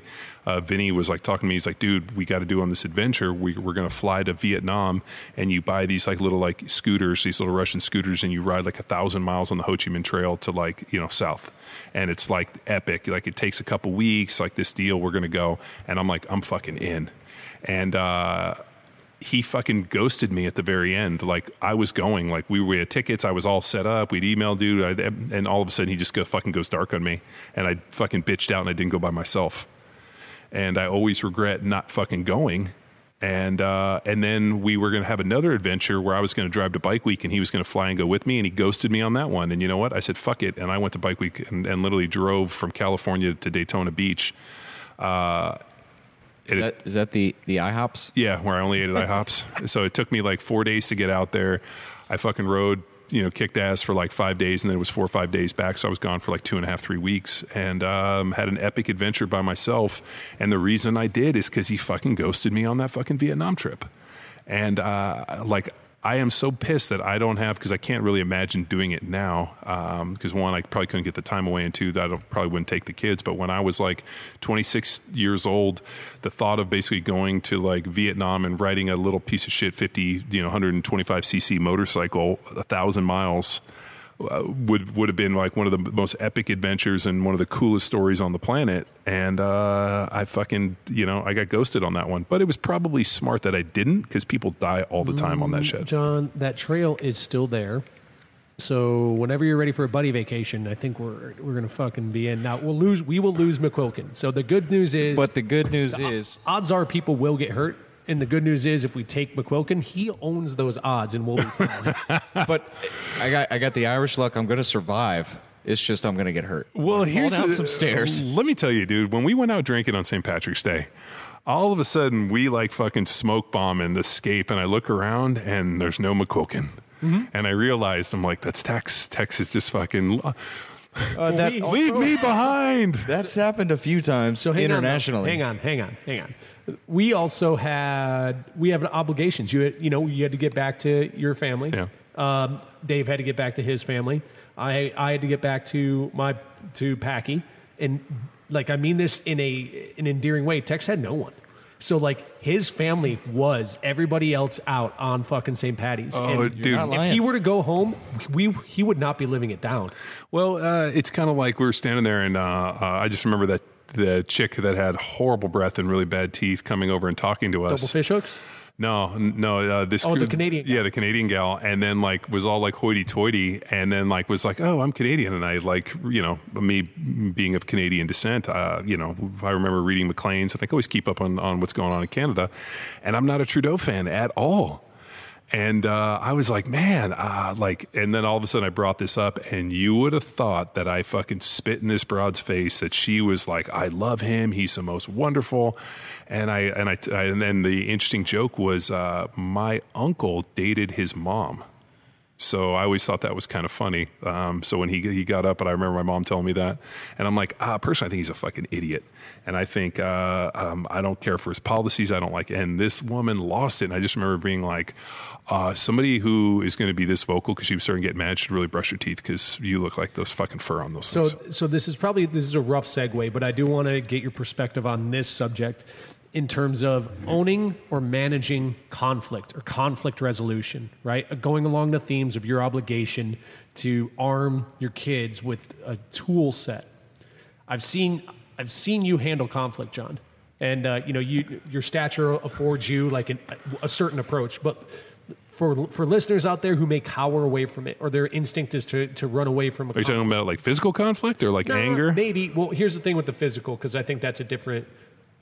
We'll probably naturally segue into that. I'm just talking about conflict resolution, and it may be between another person, or you find yourself in a shitty situation. Like, what do you think the principles are that you live by if you're fucking up shit's creek without a paddle, or in a situation like a confronting situation that you would love to see your kids or just any of the fucking people listening? What should they? How should they manage it? So there's when it comes down to things, and I realize this, or I think I read this years ago. Like, there's two types of kind of people, especially when conflict happens. There's people that like think with the rational, and then there's people that go to the emotional. And so, like, for example, like, hey, you're at work and all of a sudden the boss calls you in because you've been, fudging on your, on your contractor payments, and you've been stealing, whether or not you intend to or not.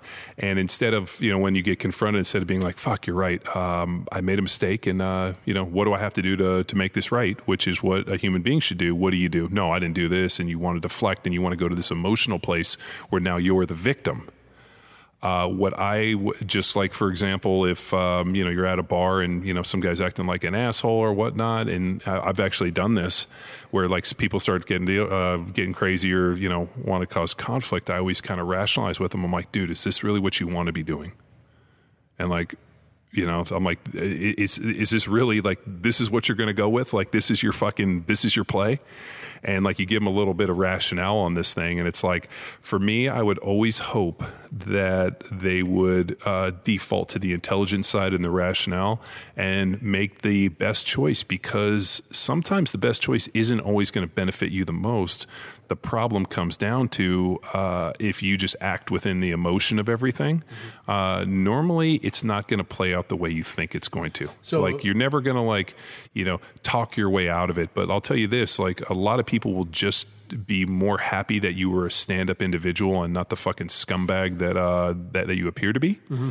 So for my kids, I would always say, you know what, we deal with this shit all the time. Last night was a big deal, like taking responsibility for what you've done. Like my daughter Killian didn't want to come down to dinner, which for some other reason she didn't like what we were having, so she didn't want to eat, which to me is disrespectful because my wife cooked.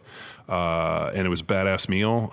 She ended up making like salmon on the grill. It was killer. She was like, I don't like that. I want to have this. And we're like, you get one meal where there's no special fucking meals. You eat this meal. And if you don't want to eat it, you can go upstairs. And she went upstairs.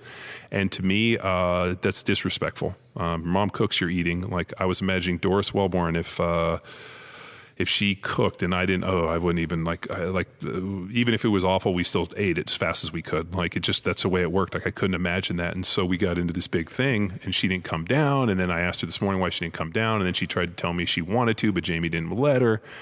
And I just remember being like, these kids are making bad decisions. Like, and I try to talk with them and be like, hey, at the end of the day, you know, the difference, and I go back to Andy Stump, the difference between a man and a boy is a man does what he has to, a boy does what he wants to. And if you're always living in this is what I want bullshit, you're never going to mature. And I think Andy made that point when this guy was like, how could you have gone and done what you have done? And he's like, dude, it was the job that I had to do, and it was what I was required. It's what fucking men do. And I think that piece comes down to, I mean, case in point, like we have a mutual friend who, a husband and wife that are, going through problems and, this. And I was kind of like listening to like one side of it and like kind of like some of the statements. And I was like, man, like, that sounds like little kid shit. That sounds like things like this is what I want and I need this, and being like, dude, you have a wife, you have children. At some point, you don't get to be selfish.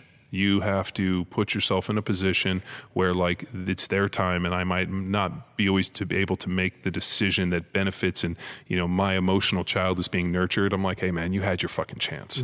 Raise your fucking children and be a good person. So through all that, I've kind of came into confrontation. So conflict's not necessarily what I'm curious on, but it's more confrontation with that conflict, or whether it's another person or a problem solving, right?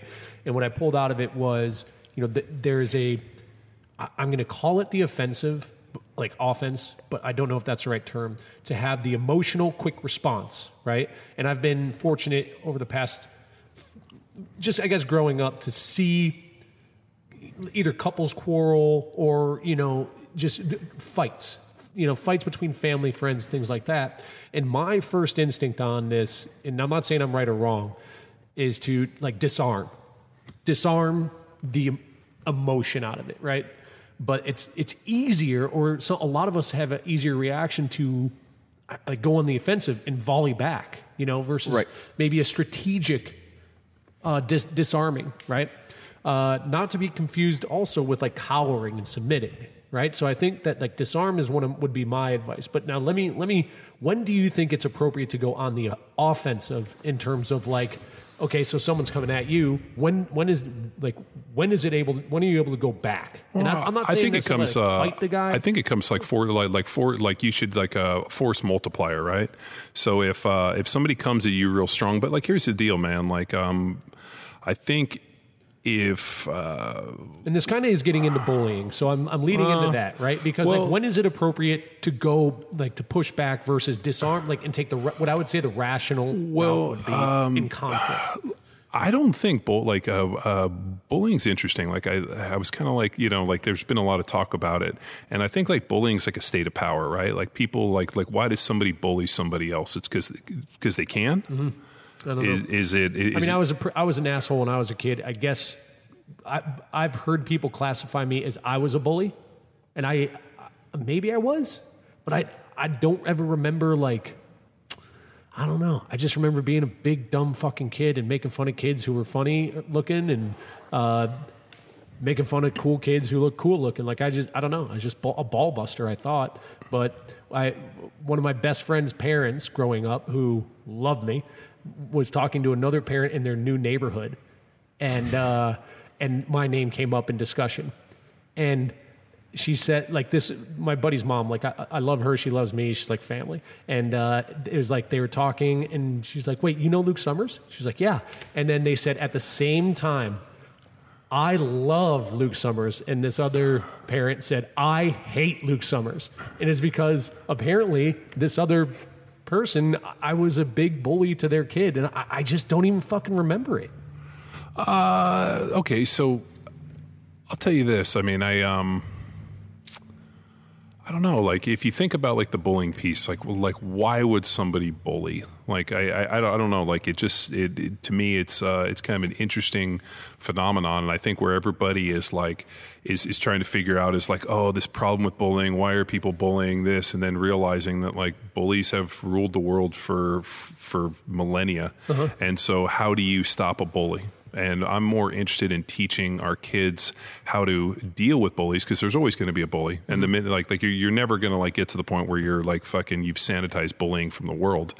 And if you can, I mean, so example, like I listened to, and I remember Andy make this statement where people were like, oh, it's so terrible. He's like, there's, places in the world, one of them is Afghanistan, where, if women have, are educated, like past 8 years old, or, like, I remember just a story of like, these guys saying, walking into a town and just seeing a bunch of women that had been buried up to their necks on a soccer field and had been thrown stones at until they were dead. Like, you still live in a society that stones people for having knowledge and for speaking their mind. So, you have a situation like that on one side of the world, and here we are, and, a kid's being mean to another kid onto a situation. So like, two very different deals, but how do you deal with that? Is it fair to say it's like a tree falling in the forest? It only falls if you can hear it, or if you're there to hear it. But like, is bullying only an issue if someone accepts being bullied, being the victim? Yeah. Or if somebody goes to, I can think of situations like if you're bullied or whatnot, like how you necessarily deal with it is kind of interesting. And then also realizing sometimes that people bully out of their own insecurities. I remember I was at camp and a kid was a fucking asshole. He was not very smart and was kind of like, just like fucking, and he was kind of a dick to everybody. And I remember he fucking punched me. And I remember like thinking to myself, I should whoop the fucking dog shit out of this kid. And then realizing, like, had this moment of clarity, and I was pretty young. I remember thinking like, there's really nothing I can do to this kid that he's not already doing to himself. And I kind of was like, fuck, man, like if I fucking whoop this kid's ass and he'll be the victim in this whole thing, and like, he's already a shithead. Yeah. And I just like, and to this day, I still regret not fucking beating his ass, but I had this kind of strange moment of clarity. But I also think like, it's a weird thing. Like, and really like back in the day, it used to come down to, you get bullied, then what happens? You come home, you go talk to your dad, and your dad's like, no problem. Here's what you're going to do. And you're going to fucking punch this kid in the face, and you're probably going to get your fucking ass whooped. But I'll tell you this, if you fight back and you actually put up a decent fight and don't go out like a little bitch, it's going to stop the next day. And you know what? And you got to go out. You're probably going to take a beat, but you're going to land a blow. And then you know what's going to happen? That dude ain't going to bully you anymore. Mm-hmm. But I'll tell you this, the one thing that makes bullying worse is being a victim and taking it and then letting the bully see. Like, I'll tell you this. I learned this pretty young from my older brother, Ed. If he were to say something, because my brother Eddie has got an extremely quick wit and he's a sharp dude. He has an innate ability to find the one thing that you don't want to have somebody say to you and then say it to you in such a way that fucking will cut you very deep. And I remember he would say shit, and if I showed any emotion or I gave off the impression that it actually kind of like fucking rattled me, it wouldn't stop. Mm-hmm. So I got to the point where I was like, I'm just going to pretend that like what he says to me is fucking never. And it was confusing for him, but like that's what he's always searching for. Like, what's the emotional response? How do I kind of get it? And I think with the bullying stuff, I think being able to like stand your ground and be able to say, hey, man, I'm not going to let this affect me in a negative way. And if things get bad, I'm just going to have to fucking throw down. And I might take a beat or I might not. But at the end of the day, I'm going to stop it right here. What do you think? Because getting in a fight in the wild, like we'll call it like a street fight, 500 street fights, fucking knock around guys, starring Vin Diesel, great fucking monologue. Hang on. Why you give me that look like you haven't seen this movie, Tex? Oh, you show it to me. No, I think it might be Four Brothers. Is it Four Brothers? I remember knock around guys, but I don't remember the 500 fights. But we'll get to the bottom of this real quick. I'm on it because you've shown me this clip like every time before we go to a bar. Yeah. Yeah, because it gets me fucking pumped up to disarm some fights. But I don't think encouraging your listeners or your kids to get in fights is the right way to do it. But like, you should be prepared to. Well, right? I think. So what do you in like? There's fight boxing classes and things like that, right? Well, I always think too, if the first time you ever get punched in the face. And I'll tell you this, I think everybody should get punched in the face at least once in their life. Like, you think boxing? Yeah. I mean, like, I'll tell you this: when you think like when I got into a fight in school, and I remember I had been in numerous fights before, both with my brothers when we did martial arts in the boxing ring, whatever. And but not in the face. No, I got punched in the face plenty of times. I remember I got hit, and like when the other dude got hit, he was like crying and super emotional and this, and it was like this emotional place, and he was, fucking, crying it up, and I was, I'd been there before. It wasn't that big a deal. So like I knew what to expect. So what I don't like in life is I don't like being surprised by things. Like I want to feel like I have a skill set to handle just about anything. So, with that stuff, if like my kids go to school and like I have not prepared them for some form of physical violence, like they get jumped, they get their ass kicked, and like they had never been in a fight, they weren't ready for it, they were this, I don't think I prepared my children. Because the world is a violent place, right? Yeah, and like I said, there's places where they still bury women up their heads and throw stones and kill them, dude. So I was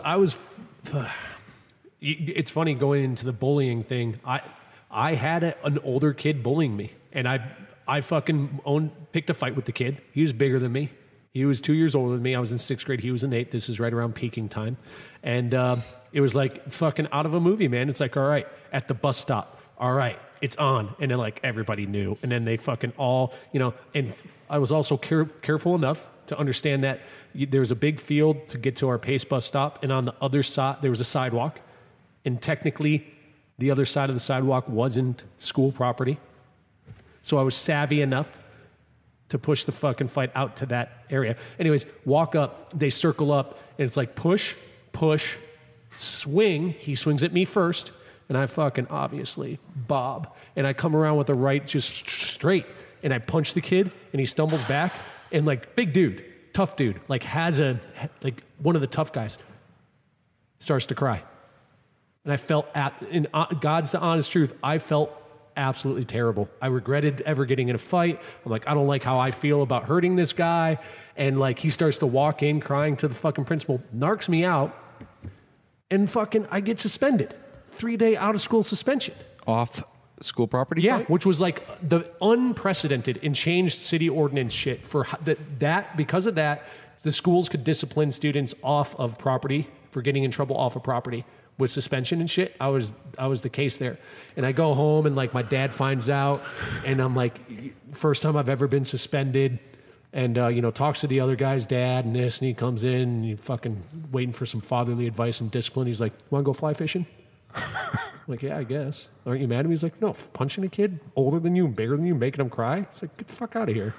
So when I was in high school, there was a big fight at my school, and actually what happened was we were walking out, and there was a guy who played on our football team was standing in the parking lot, and this dude kind of swerved his car, kind of like driving his car slow in the parking lot, kind of like swerved over and ran over his foot.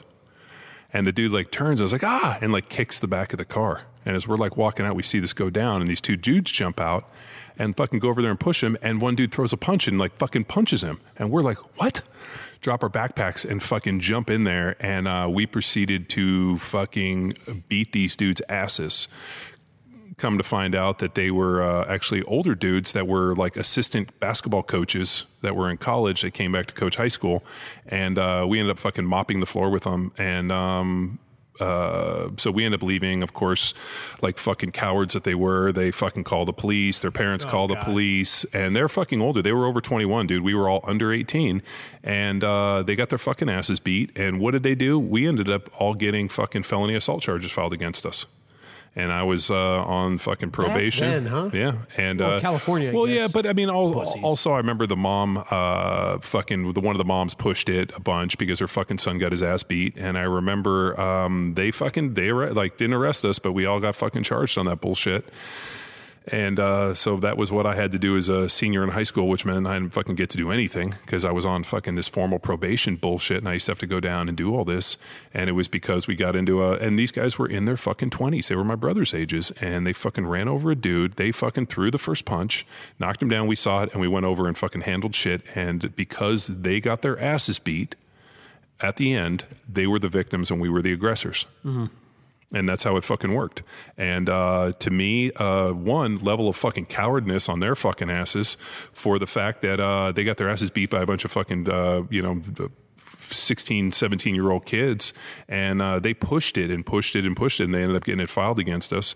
I mean, to me, it's like, hey, man, you took a beat. You were fucking assholes. Get the fuck out of here. And to me, it's like to me, that was a level of bullshit that I still am pissed about to this day.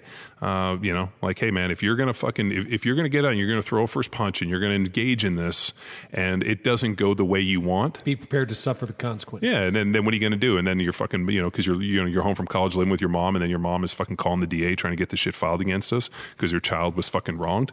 That's fucking embarrassing. And I'll tell you this, man, I haven't seen those dudes in years. If I still see them, I'm probably going to call their shit out on that. And you know what? And my mom to this day is still burned up about it. And people are like, oh, I thought you were an asshole in this. And being like, fuck them. Like, I'll tell you this, man. Like, as I've told the story numerous times, I got in a fight when I was in junior high. And what did Doris Wellborn say? I'll never be mad at you to fight. Just remember, if you lose, you can't come home. And I think that was a good piece of advice. So is that, if Cash comes home, what would he have had to have done in a fight for you to be disappointed or like I think there's a that point would go against the grain, like take it too far, type deal? Like if I think kick a guy while he's down or out. Yeah, I think one, I don't really believe in anything like I don't really think that there's such a thing as fair fights. But like a dude like I would never be upset unless it was like, hey, me and my buddies jumped some dude, and it was multiple against one dude. That ain't fair. Yeah. I would also be not happy if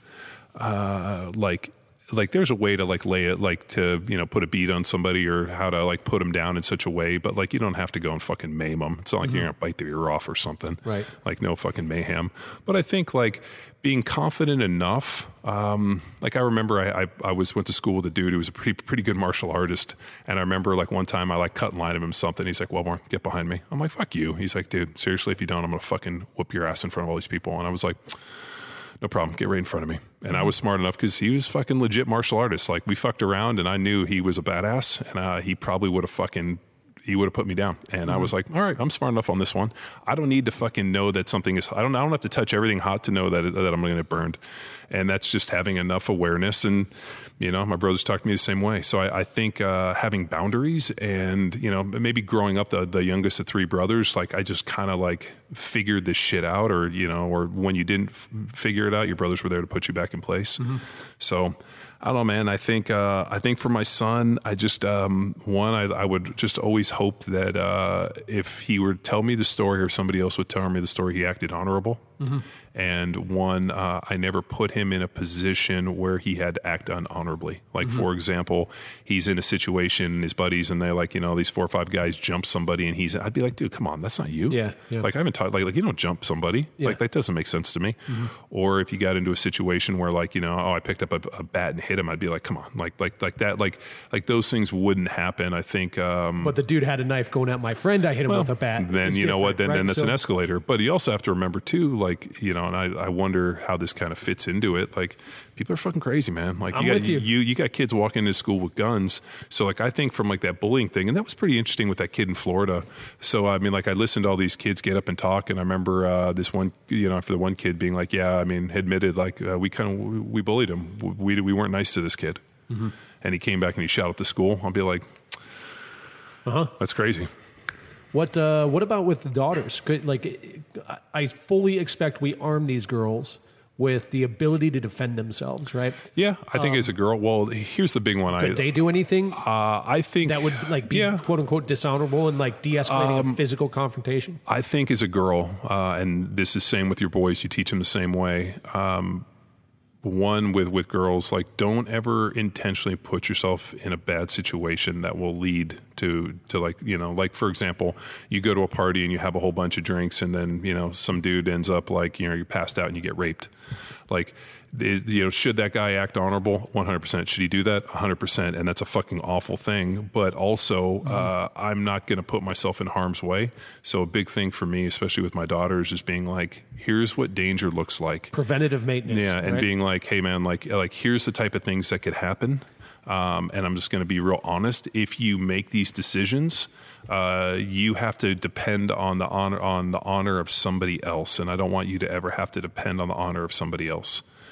So we have to be smart. If you're going to go out and drink, like you know, like I don't want them to have their first beer or like to have a drink. Like I've always said, man, like the kids are old enough. I want them to take them to Oktoberfest and have some drinks and like have them see it and like kind of see what excess looks like.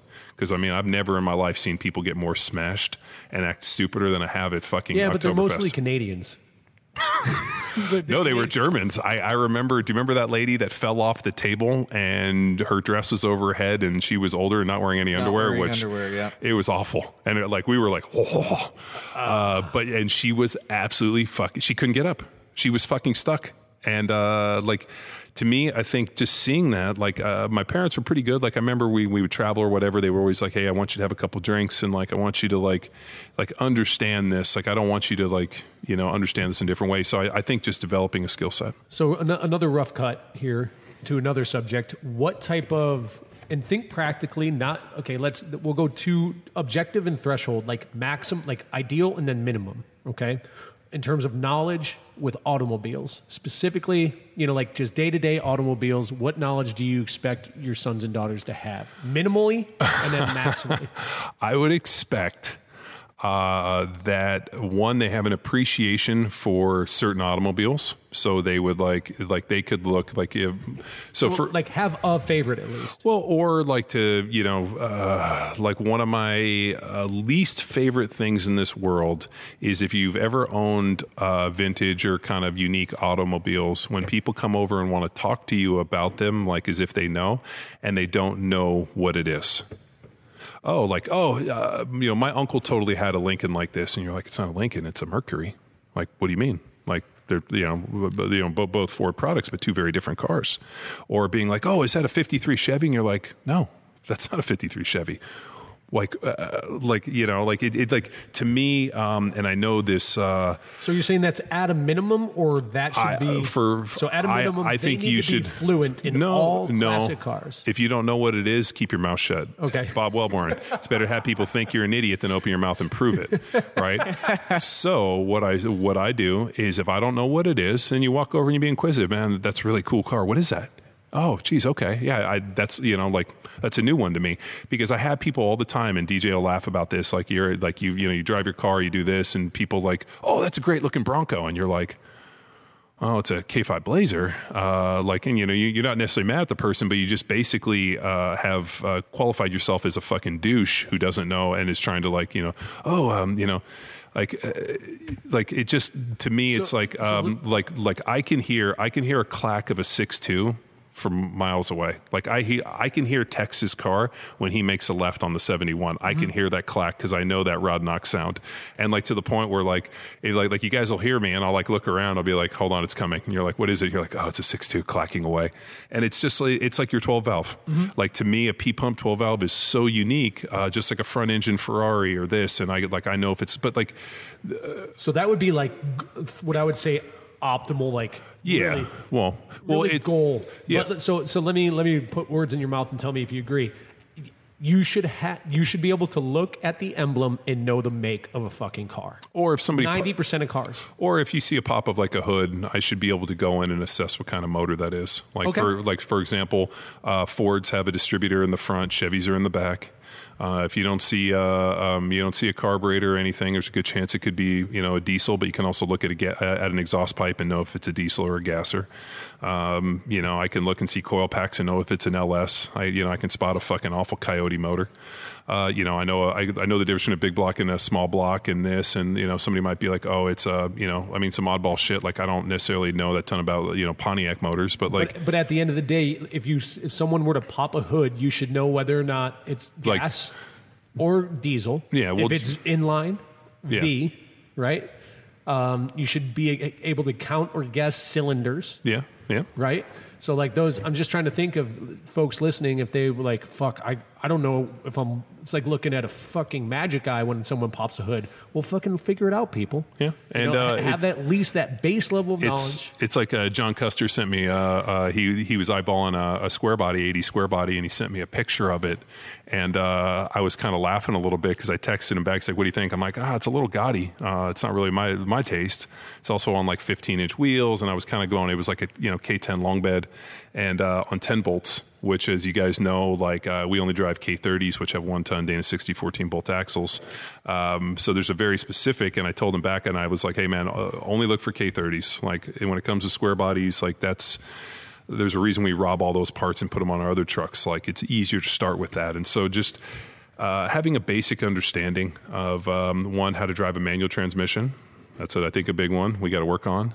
So I think my girls should be able to drive a manual. I think that they should have enough understanding to either, if they don't know, be inquisitive, and to being, like, if they do know, to have a basic understanding. Like, so when I was at my dad's memorial service, I told the story about us buying my 49 Mercury. And one of my mom's friends came over to me and said, and it was pretty hilarious. I hadn't seen her in 30 years, right? She's like, hey, did I tell you that my brother had a 51 Merc? And I was like, oh, really? And she's like, yeah, he got it in high school, and this dude wrecked a 60s Corvette, and he basically robbed the 4-speed in the 427 and put it in that Merc and used to drag race it. And he's like, dude, he smoked everybody in this Merc. And I'm like, was it a 2-door, 4-door? She's like, no, it was a 2-door. It was unchopped. It sat there, and she went through it, and she's like, oh, it had this Corvette 427. It was like the 435 horsepower one from the late 60s. She had like a Muncie 4-speed in it, like Rock Crusher. And dude, she was literally reliving this car and just saying how her brother used to fucking just whoop everybody in this Merc, which is a big car. And I started laughing a little bit. Just because her memory, and she's like, God, I love that car. But the fact that she was throwing these pieces together, I was like, huh, that's a pretty cool story that your brother parted out a wrecked Corvette and fucking yanked the only cool thing about Corvettes that I like is 427s, and dropped it in and then raced this thing, which to me would be something that totally we would do. And it just was interesting that how many people, as I told that story in front of all these people, came over and started telling me different car stories and this. And it just is kind of from a bygone era. I just don't think that,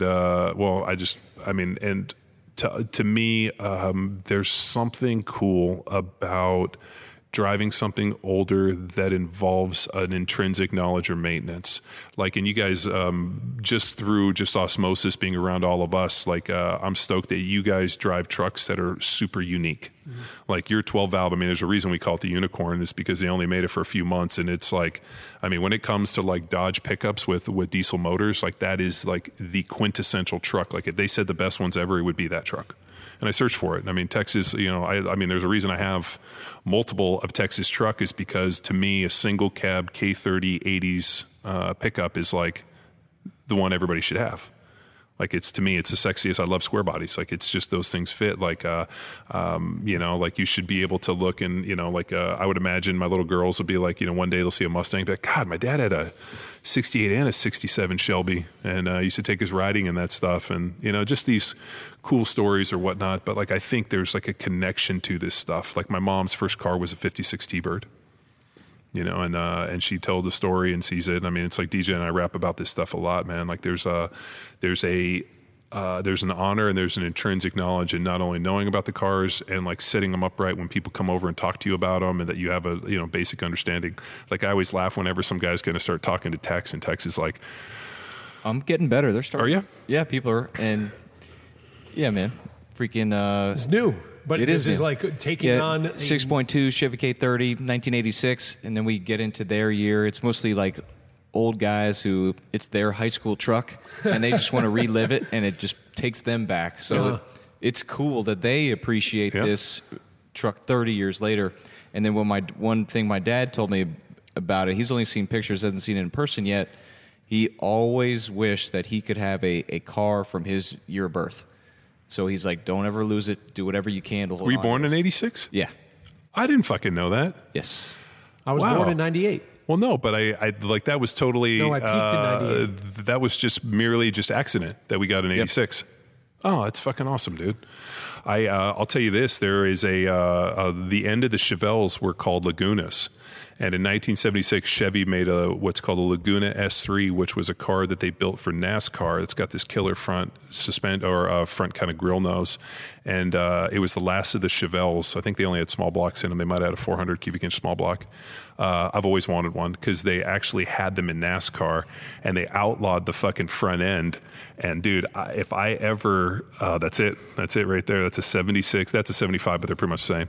That car to me is so fucking cool, and it's about the only cool car they made in 76 because the mid 70s was awful for the gas crunch. But well, I told you what my I don't want to call it a dream ride, but is it the IROC Camaro? No, not the IROC. It's close though. Remember, it was parked on fucking 12, and I shot you. The Mustang, the 50 Mustang. Ah, dude, 9250. I know. Like, here's the thing, people. It is I know it's a douchey car. They are. It's so douchey, but yeah. like. There is this kid, Tim Blonde, in high school, had this fucking screaming fucking Mustang, straight pipes like that, fucking 5-speed, and just used to tear around town. And I thought it was so fucking cool. His was white, though. I obviously would go black. But that's what, like, I can see myself, if the opportunity comes, fucking spinning on that. But I don't know. What's in, besides obviously these fucking beautiful trucks, 82 would be my birth year. So what else is fucking tearing around that's a memorable 82 vehicle? The only thing which I thought was cool from 82, and you might want to look it up, is what did the 82 Camaro look like? Didn't that, like, was that the IROC? Or was that? That was like, I think, 85. Okay, so the IROC Camaro, you see that one? Those are actually kind of cool. What else did they make in 82? You're really striking out. What? GNX. Oh, GNX? Yeah. Oh, yeah. Look, put in 1982 GNX. There's people. Those are actually right now fucking. Screaming those car, are badass, dude. Those were those were Grand Nationals, and they made a special version called the GNX. That black one right there. That are they? I want to say they were supercharged 6 cylinders. Is this kit? Yeah. Is this Knight Rider? No. So that was a Buick GNX. That they were a supercharger on a 6-cylinder, and they were fast. So yeah, Buick Grand National.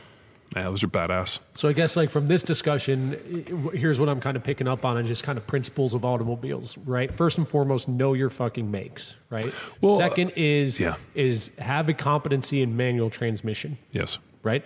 And then have a make, like just a car or brand or something, model. Yeah, like just have and you should know a little bit about it and be like, I'm a Chevy guy, or I'm a whatever it is, right? We're not really Dodge people, but we are Cummins people. Mm-hmm. So, like, I'm a fan of Cummins because I love the engineering of like a straight 6, like 4 1/4 bore. Like, to me, the 12-valve inline 6 Cummins motors are like some of like the most basic, most amazing engineering that I've ever seen. I'm in love with it. So I'm a Cummins fan. I'm not necessarily a Dodge fan, as you know, because they fucking fall apart around the motors, which is hilarious because the truck will disintegrate and you'll take the motor and put it in something else. But it's just they really cheaped out on like the amenities on the inside. The dash is cracked. The fucking paint is shit. Like, but unfortunately, they just run forever because the drivetrain is fucking epic. If you could have got a Cummins in like a Chevy. But then Chevy, after 87, went to an independent front suspension and got rid of their straight axle, which was, I think, it was terrible because Chevy was the only one that went to an IFS. Ford and Dodge still have straight axles in their 3/4 ton and 1 ton trucks. So I think Chevy fucked up in that way. But I think a lot of this stuff comes from not only knowledge, but also like what your family's into, whatnot. So I always imagine the girls will grow up, and who knows, they'll never care, but they'll see something, be like, just kind of laugh, be like, what's funny? Be like, I don't know, my dad, his buddies had all these fucking weird, and then like they'll like talk to somebody, and they'll be like, wait, well, what did they have? No, they put these like 1,000 fucking horsepower big things in these trucks and did all this crazy shit. Set up big burn piles. I mean, it's just like, to me, I think that's like. I think about, as much as they're my memories, like, what are their memories, and that's kind of the cool shit of this. So we touched on, like, I think 6 or 7 things that I think are pretty legit. What else you got? Art. So one of my favorite experiences of growing up was I took ceramics all through high school, and you guys laugh because we still use all my stuff. Like I have like a teapot and coffee pot, like all that shit you see. I made all this stuff. I made so much that like we still use it, and I think having something artistic I really wish we had metal shop at my school because I would have been in that. But I still we have a bunch of the wood shop stuff I still made. But it's amazing how many of those skills in terms of the wood shop and this that I got when I was a kid we've used around here. I mean, dude, it's unbelievable. Within the last year and a half, the amount of skills that I've had to relive and remember from different has been. It's been huge. So I'd say within that vein, be able to build something. Right? Yeah, but and if you can turn it into, if that can parlay into something that's art, but some sort of manual. But something artistic, whether it be, because I really think we're missing the boat here in education, especially with the decommissioning of physical education and art and these core what I call artistic pursuits, like music, art, drawing, pottery, something that forces you to create something with your hands, whether it be fabrication or what, something that teaches you this dexterity, how I can envision something and then create it with my hands. I think is something that we're really missing out on. And I guess what I'm getting at is art is just, to me, is a higher degree of construction. Yeah. Right. So even at the most fundamental level, if you could fucking build a deck, you could say that is art. It might be shitty art, but it fulfills what you're talking about of taking a vision and making it real using your hands. Right. And that might even be digital art and shit like that. You're still kind of you're extracting creating. Something. Yeah, create, but from the mind's eye to the material. Right. Fuck, I should have taken a note. You got anything, Tex? My questions that I prepped, I guess, for starting a business, because I do enjoy hearing about kind of your insurance gig in the off season, and then we got Power Athlete, we had the food company, so you have a lot of experience. So what about that young entrepreneur out there who's just starting to get his side hustle going? Here's my this goes against the internet and Instagram and all these ideas of side hustles. If you want to be great at something and you want to be successful, you have to burn the ships. That's it.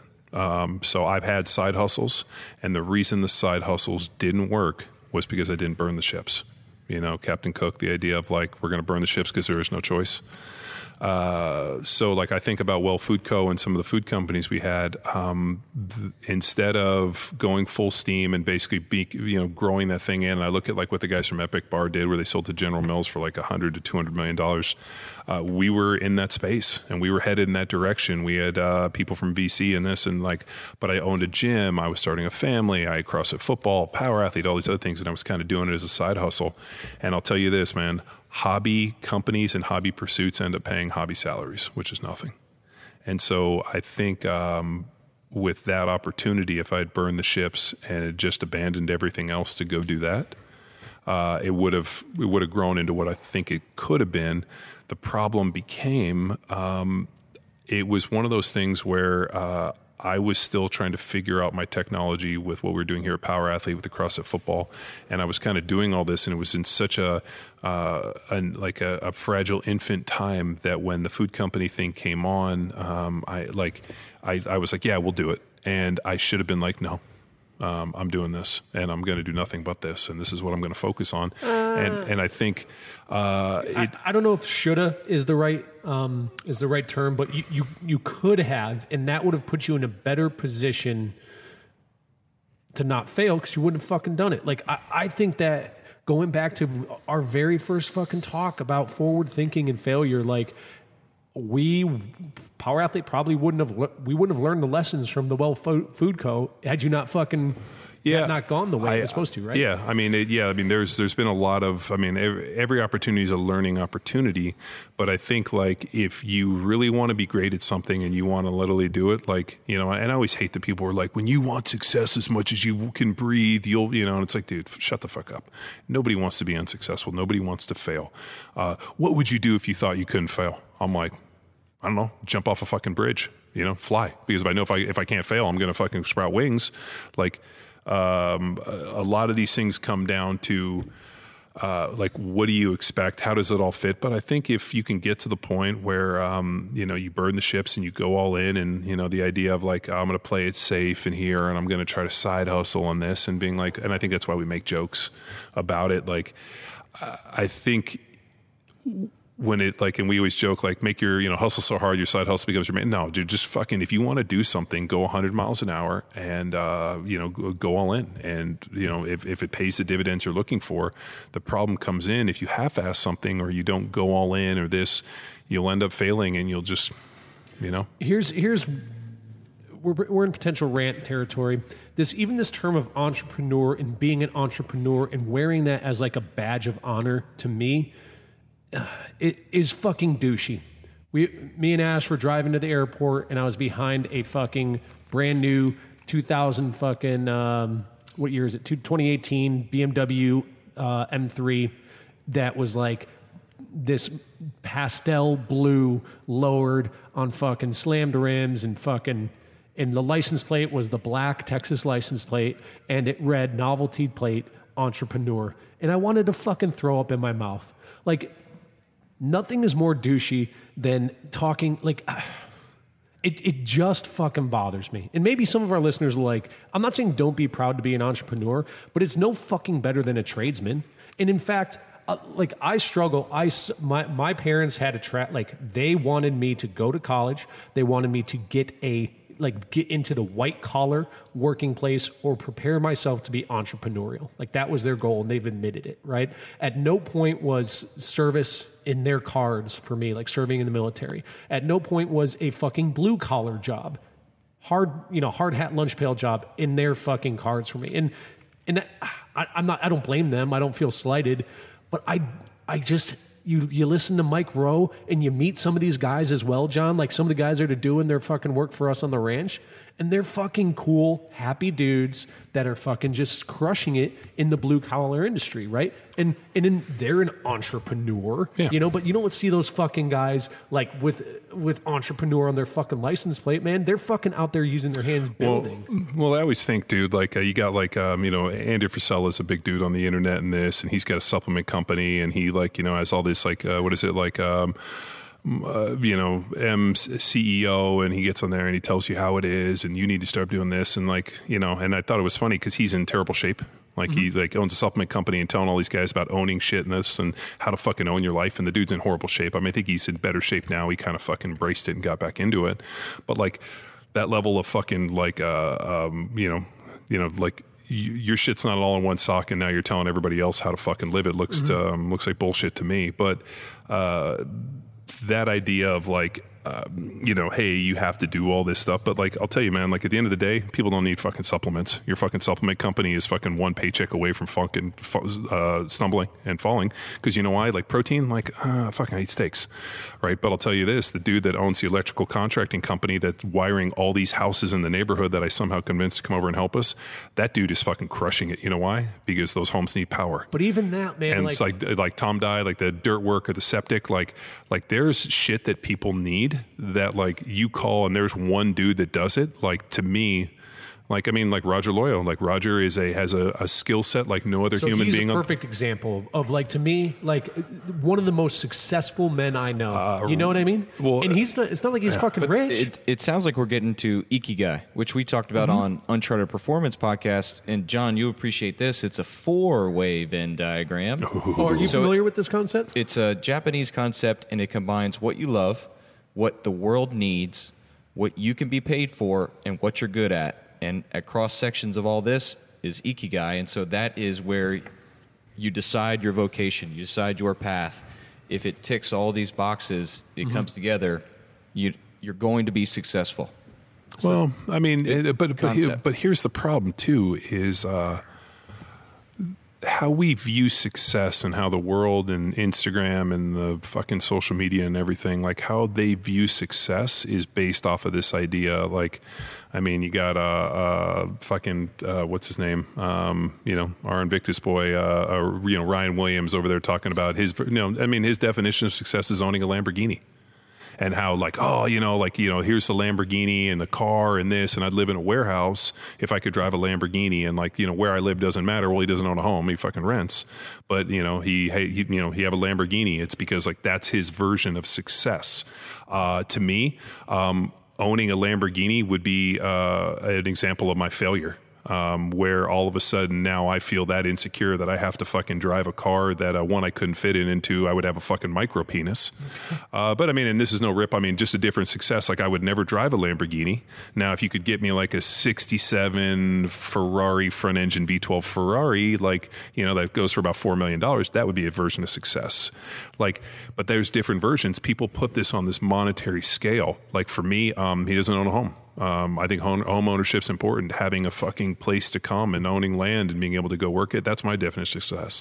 Having kids that are smart, healthy, and happy, and like that's my version of success. Having a good relationship with my wife, having friends or having people where, hey man, I got a problem, and they'll fucking drop everything to come help you. That's my success. But see, where the role you never have been in, and this is where we'll butt heads often, is you've been fortunate enough to be at the cross section of that for the most part. And I know you had your stint in fucking peddling insurance, but there are people who may even have all those things you're talking about, like tending the land, but at the same time, if they're not doing what they love, like I think that's where this is a cool concept. Again, 100% buy-in. I'm not sure yet. Yeah, but I mean, like, okay, so like you love like hawking T-shirts. I mean, like, shirts and certs. Yeah, and like I mean, like. So I remember my brother Eddie made a great point one time. Somebody was like, "Oh, do you love being a lawyer?" And he's like, "Yeah, I enjoy the competition of it, but it's not what like love what you do." He's like, "I enjoy working a job that affords me the life, so I can literally take my kids on vacation and I can go, like take off early to go to baseball." And he's like, "It allows me to have the life I want to live with my family and to take care of them and then be able to do the things we want." He's like, "That's what I love about it." Mm-hmm. And so like all these people that are like, "Oh, if you love what you do and you never work a day and this," and he's like, "It's fucking bullshit." And he's like, you know what? Like you have to realize what's important to you. And if what's important to you is some fucking admiration of a bunch of people you don't know on Instagram with a Ferrari or with a Lamborghini that you bought to impress people on Instagram, then you know what? Like I feel fucking sorry for you that like that's the piece that you're into and that's how you mark success. Mm-hmm. But unfortunately, everybody marks success differently. Like for me, none of that shit impresses me in the least. Why? Because, I come from fairly, white middle class upbringing, but I also played in the NFL where that shit was fucking every day. Am I more excited by, my 86 Chevy K30 with, coilovers and 4-link and an LS motor that I built with my own hands and we fucking slaved and worked for? Yeah. Cause it shows dedication and effort. And you know what? You can't go buy that truck, mm-hmm. right? I can go buy a Lamborghini and I can wrap it in camouflage. And you know what? He pulled the deal off and he sold it. And I mean, but that's a decision, man. Like you have to decide what your mark for success are. And I do it for you guys. I said, Tex, what do you want? And you were like, oh, I want to, this intrinsic deal. I want to influence these coaches and this. And you kind of like went off and I was like, what do you want? And you're like, I want to make a couple $1 million so I can give it to my wife so she can leave me alone. I can go do the shit I want to do. I'm like, perfect. What do I want to do? I want to create Power Athlete in such a way that we can alter the trajectory of training and provide good information that fucking makes a difference in people's lives. And, just being some ancillary deal that parasites off of some industry. That's why I didn't get into fucking broadcasting or I didn't get into coaching or whatever. I was like, I want to reinvent myself. I want to do something different. And I want to literally find a way to fucking influence a bigger amount of change. Me just being another talking head on the fucking TV isn't influencing change. All it's doing is fucking, predicating and perpetuating some image off of something I did in my 20s. Like, I mean, Terry Bradshaw, I remember sitting with dinner with him and I'm like, doesn't it bother you that you're here in your 60s and people, only know for something you did in your 20s, it defines your entire life? Like, what else do you do? And he owned a ranch and did a bunch of other cool shit. I'm like, but people don't know you for that. Like, I want to have people at least for us, Power Athlete and John Welborn, and be like, oh, and that dude played in the NFL for 10 years. Fuck, that's cool. Mm-hmm. As like a footnote, not the only thing that fucking defines me. And so like when I see a lot of this stuff, man, I just, it's to me, it's people are doing it for the gram. Mm-hmm. Well, and to be fair, because I do want to defend myself, we were talking about a very specific, what were we calling it earlier? A very specific ore in the water, right? That we were talking, what do we want out of that or in the water? And specifically, my goal is like, I know, but in the grand scheme of thing, that's where we share out I think we share sentiments on, like, the big question, what do you want out of life? And what I've been, every time I've had my performance review or whatever at the fucking old job, even with my old man, I don't know where I came up with the term or the phrase, and even you've asked me multiple times, I'm not sure if you remember, is I want to leave a footprint. And I don't even know what that means necessarily. Like but I want to leave a footprint. I want it to be big, and I want it to be lasting. Yeah. And that scale. Well, it's called legacy. Yeah, and scale and what that legacy is changes from year to year and time to time. And I think I'm on the right track. I'm surrounding myself with the right people. I can lay my head down and sleep at night. I don't feel any sort of remorse about what I'm doing for work right now. Like Sundays, dude, like I'm telling you, man, you're like Sundays in your 20s when you're working a dead-end job or even a promising career, Sundays are the fucking worst day of your life, and you just want to drown yourself at the bar, and you don't want to let go of daylight on Sunday because Monday's right around the corner. Like, I don't know that you've ever. No, the NFL was not like that. No, and in your own insurance business with retired NFL financial footprint, and I'm not but you just have a different experience. Yeah. And I promise you there's people out here listening who can relate to what I'm saying. And if you were doing that, that's why that Ikigai concept, how do you spell it? IK? Well, I mean, it's just so people can Google it. I posted a IKIGAI. Yeah. So I posted a deal on Johnny Wad that was showed all this traffic, and it was it was like, hey, all these people basically are slaving for a job in a car, sitting and trying. They kind of went through this whole deal, and people were kind of upset about it. And it's like, yo, man, everything's a choice. And what if you have this and this? And it's like, dude, you have a choice to live the life that you want. Nobody's forcing you to live this life. Now, you might feel obligated to do certain things. Mm-hmm. And you might feel like, hey, I have to do this because this is what, is the best deal. But at the end of the day, man, as my brother said, he always said, work a job that allows you to live the life that you want. And, if you don't feel unfulfilled, then you're not living the life you want. So I've been extremely lucky, to have worked, a good job and then be able to to do this and bring kind of my perspective to a lot of things. But, at the end of the day, have we accomplished what I wanted to accomplish? No. And the reason being is that every year, every day, the desire to accomplish more gets bigger. So there's never been a point where I've been like, we made it. The minute that we get close, we're going to just fucking sail the boat farther. So I listened to an interview with Arian Foster, former Texans running back, and he said a quote, because he's into rap, he's into art, he's doing a lot of things, and doesn't want to be defined as an NFL player himself. And his quote was "die empty," die on E. So he's squeezing his life for everything it's worth. He's going back to college for physics or something crazy. So he's got to do algebra and chemistry right now. Is kind of, I guess, it was fresh in his mind. He was talking about, but he's set all this crazy stuff, released an album, but cool perspective. Yeah, and I think. If I were a frustrated guy listening to this or gal, there's things we've said that are at odds with one another, right? So case in point is, no one's forcing you to do the shit you're doing right now. And if you work a job that allows you to live the life you want, but that can be at odds with a man does what he has to do, not what he wants to do, right? So but what I think this also then ties into is because I've had this debate with people about in a fucking old sassy article about oh, you don't have time, go fuck yourself, right? Is you do have time, you're not making time, own it, right? Yeah. And it comes back to even. Well, what do we say? There's no free time, there's no spare time, there's no extra time. All you got is time, and the clock is ticking. Henry Rollins. Henry Rollins. And do you realize the CrossFit community has abused Henry Rollins quotes? Poor Henry Rollins. Yeah. When I see him, I want to hug him. But I guess coming back into that, whatever that span is between doing what you love or whatever it is, the Ikigai concept, which I don't think you live your life by, but it's acknowledge it. And, doing what you have to do for your family and to get by, whatever is creating that gap, you need to own it, right? Like whoever is feeling that way, like it's yours. Right, wrong, or indifferent, fair or unfair, you need to own it. And like this comes back to like early, the sooner you own this shit, the easier life is and the easier decision making comes. And that's my personal philosophy. I mean, I'm not fucking writing the article, but people are listening to me jabber. But I'm curious to see what else fleshes out from this discussion for that Talk to Me Johnny, man. It's going to be fucking good. That'd be good. Cool. 2 hours, people, of the premier podcast in strength and conditioning. Ing.